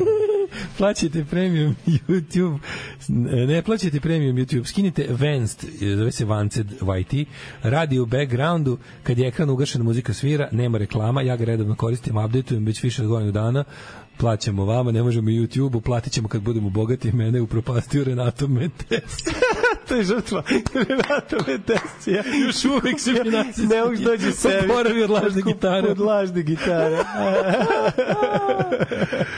Majko mila. Svi sinoć ubijeni Šveđani u terorističkom napadu u Briselu. Policija roknula ovog ubicu. Ja ne mogu, pa naravno. Ja ne mogu više slušati. Ja ne mogu da gledam to u Allahu ili ovoga to i kad ne krene, znaš kao ne mogu i nemam živaca više gledam. I toliko mi je muka od isisovanja sve ovo vreme. Sad da gledam lik je samozvani pripadnik ISIS. Lepota kod ISIS što možeš da izjaviš da si pripadnik ISIS i da budeš pripadnik ISIS. Treba samo da deliš tu ideologiju i da počiniš neki zločin u ime organizacije i već si ubila ga prilikom hapšenja jutros. Ovi su ladno bili prepoznati po tome što su bili kao izašli da ubije ljude koji su dresovima Švedske. Oni su ovi ostali jedni poskitali svi dresove. Mislim, cela utakmica odigledna u ovoj... Pa tuga bre, jad. Ubili dva čoveka, koji su došli da se zabavaju u Belgiji. Stvarno ne sjećam se da ikad u istoriji bilo kao neko proganja Šveđane. Ovo nije proganjao Šveđana, bi proganjao bilo koga drugog, da mu je to samo u njegovoj glavi je to sinonim za bele nevernike. Ne mogu. Ovi smo bili najbelji i najneverniji. A šta su mu ovi, evo, šta su Belgijanci u pičku? A isto to, samo što je bilo nekako međunarodno da pošalje poruku, razumeš, isto je to bila varijanta, mogo je da taj, mislim, da nije da su najviše Šveđani sutra bi otišao narodno da pucaju ljude. Kupi Nokia 3310, pošalje poruku međunarodno. Ne mogu više. Jednostavno, tačno znaš. Ajde da pričamo o islamu, ajde ne pričamo o islamu više. Ajde kao da vidimo šta piše u Koranu. Sve što piše u Koranu jeste ubi za kolje da drugi ne postoji. To je to, pičku, fore u tome što ali ima i dobrih poruka. Sve svete knjige su priručnici za genocid, silovanje, robovlasništvo, ubistvo masovno, katastrofa. Znači sve svete knjige su priručnici za ove najgnusnije zločine koje sam vam nabrojao. Ako ih se u 21. veku budete pridržavali, dobićete ovo sve. Tako je. Znači, fora u tome, zašto imamo problem sa islamskim terorizmom u 21. veku, a ne i sa hrišćanskim? Zato što ovi čitaoci Kurana, ovi ošljare, ovi drugi tako je. Hrišćani su za toliko koliko je hrišćanstvo starije su počeli da ošljare veru, da više ne rade ono što piše u knjizi. Imali reformisanu knjigu dosta puta. Nisu imali reformisanu knjiga ostala isto, nego je shvatanje knjige se reformisalo. Odnosno, pojavio se neki lik koji je rekao, u redu je da ovo počnemo da lažemo, u redu je da kolektivno počnemo da lažemo da su ovo prenesene poruke, da su ovo parabole, metafore i ostalo, dok u islamu se još nije pojavio taj lik. Razumeš, u islamu se još nije pojavili koji će reći, ajde da i mi ovo što piše ono kao onaj ko prvi kaže da je prorok da tvoja ruka mora biti prvo da mu zada smrtonosni udarac, odvojimo ajde da to počnemo da tumačimo kao distanciraj se od onih koji ne veruju, znaš, kao to još se nije pojavilo na globalnom nivou. Ima naravno umerenih tih koji to tumače tako, zato što mislim te proklete svete knjige koji su ono priručnici za sve najgore u životu se jednostavno kad god ih čitaš kao što pišu, a pisane su bukvalno. Nemojte da se lažemo da su to nekakve metafore, to su bukvalno priručnici za življenje života. A pošto u 21. veku kad bismo tako živjeli, svet bi nestao za 2 godine. Kožne gaće bi svi obukli. Da, za 2 godine bi sledeći reč Božiju bi za 2 godine stigli do kanibalizma. Onda izmišljaju da su to, ne znam, kao znaš, kad ovaj kaže ubi čoveka koji radi na sabat, on je mislio zapravo razgovaraj s njime, nije mislio da ga kamenuješ do smrti, mislio. Znaš, samo što kažem, u hrišćanstvu se tokom vremena shvativši da se tako ne može živeti, su se pojavile apologete i ovi preneseni u ova ekipa žena koja treba da se plaši muža, ne znači to. Misli se da ona znači pošto niste dovoljno hrabri, pametni i zdravorazumski da celo tog komplet govno od teksta odbacite i kažete ja sa ovim neću da imam nikakve veze, onda bar za početak počnite da izmišljate tumačenja koja zvuče normalnije i omogućavaju ljudima da žive u dušu. Znaš, kada sprovodimo Bibliju tačno kako piše, to je inkvizicija. Kada sprovodimo Kuran tačno kako piše, to je ISIS. I nemojmo da se lažemo, ISIS je samo doslovno sproveden Kuran. Kao što je i doslovno sprovedena Biblija, mračni srednji vek. O tome se radi. Ajmo, djeca.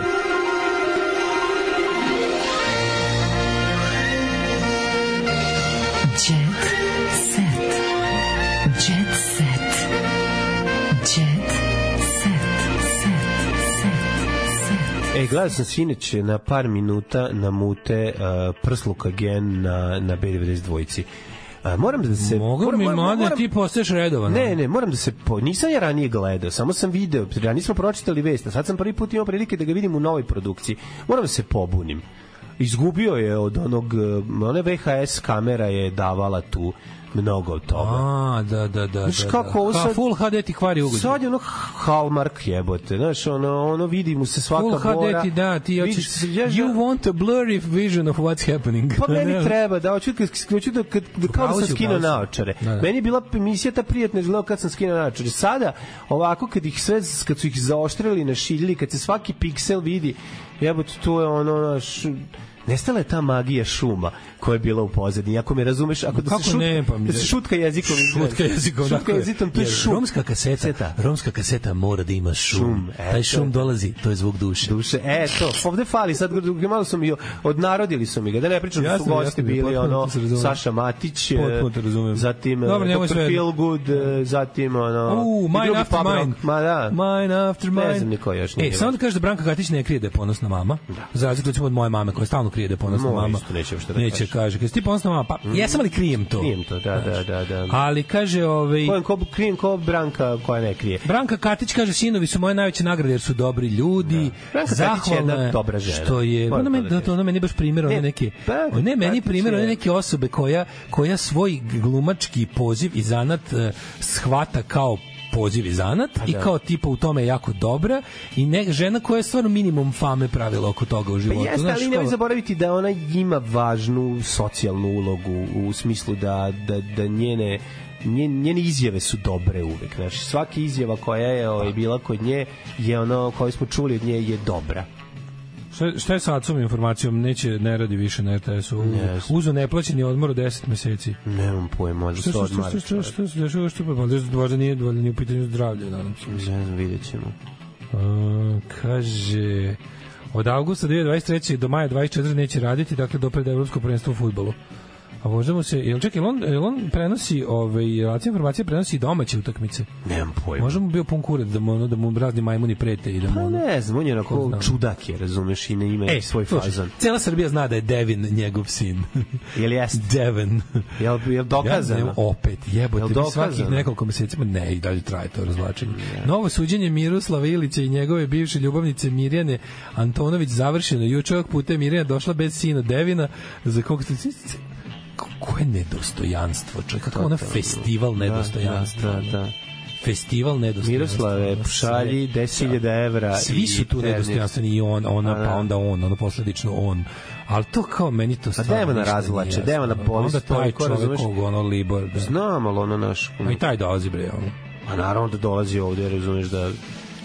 Cecar Znatić je našalila ima devojku, zove se Marija i pokazala Mariju Šrifović, ali naravno nije ona prljava lezbeka. Nije. To nije normalno. Lidija se utegla i pokazala obline. Koja Lidija? Nažalost Vukićević, a ne Bačić. Jebi ga, znam. Lidija Vukićić ima 61 godinu. Ja ne mogu Lidija Vukićić ima 61 godinu. Ne, Lidija Vukićić nije bila lepa ni 89. ni sad. Jednostavno, it's not my cup of peace. Ne želim. Nova knjiga Neleta Karelića, Solunska 28, seks, droga i rock'n'roll. Ne mogu. Matori, ti si ne mogu. Drkanje, burek i rock'n'roll. Da. Nemoj biti seks, droga i rock'n'roll. Ti si drkanje, burek i rock'n'roll. Da, ono kad si bio dobar, sad si ništa. Sad si ono... Rada Manojlović ima finansijske probleme. Prvo vraćam dugove, a onda kupujem stan. Čekaj, stani, da li je dovedeno u pitanje izgradnja kuće roditeljima u selu? Nije, završila je ona to davno. No šta ti je, brima, ona lovazi. Da. Ne mogu. I nju sam prestao da pratim jer me nervira ta antivaksarski budalaština i ravnozemaljaštvo. Nek se čuje sa Vladom Georgijevim pa mogu da izađu zajedno na pljesku negdje. Da baci neku dobru novu teoriju. Pa neku teoriju novu. Pa drugovi i drugarice, pozdravljam vas do sutra. Tekst čitali Mladin Urdarević i Daško Milinović. Ton majstor Richard Merc. Realizacija Slavko Tatić. Urednik programa za mlade Donka Špiček. Alarms svakog radnog jutra od 7 do 10. You touch my tra-la-la.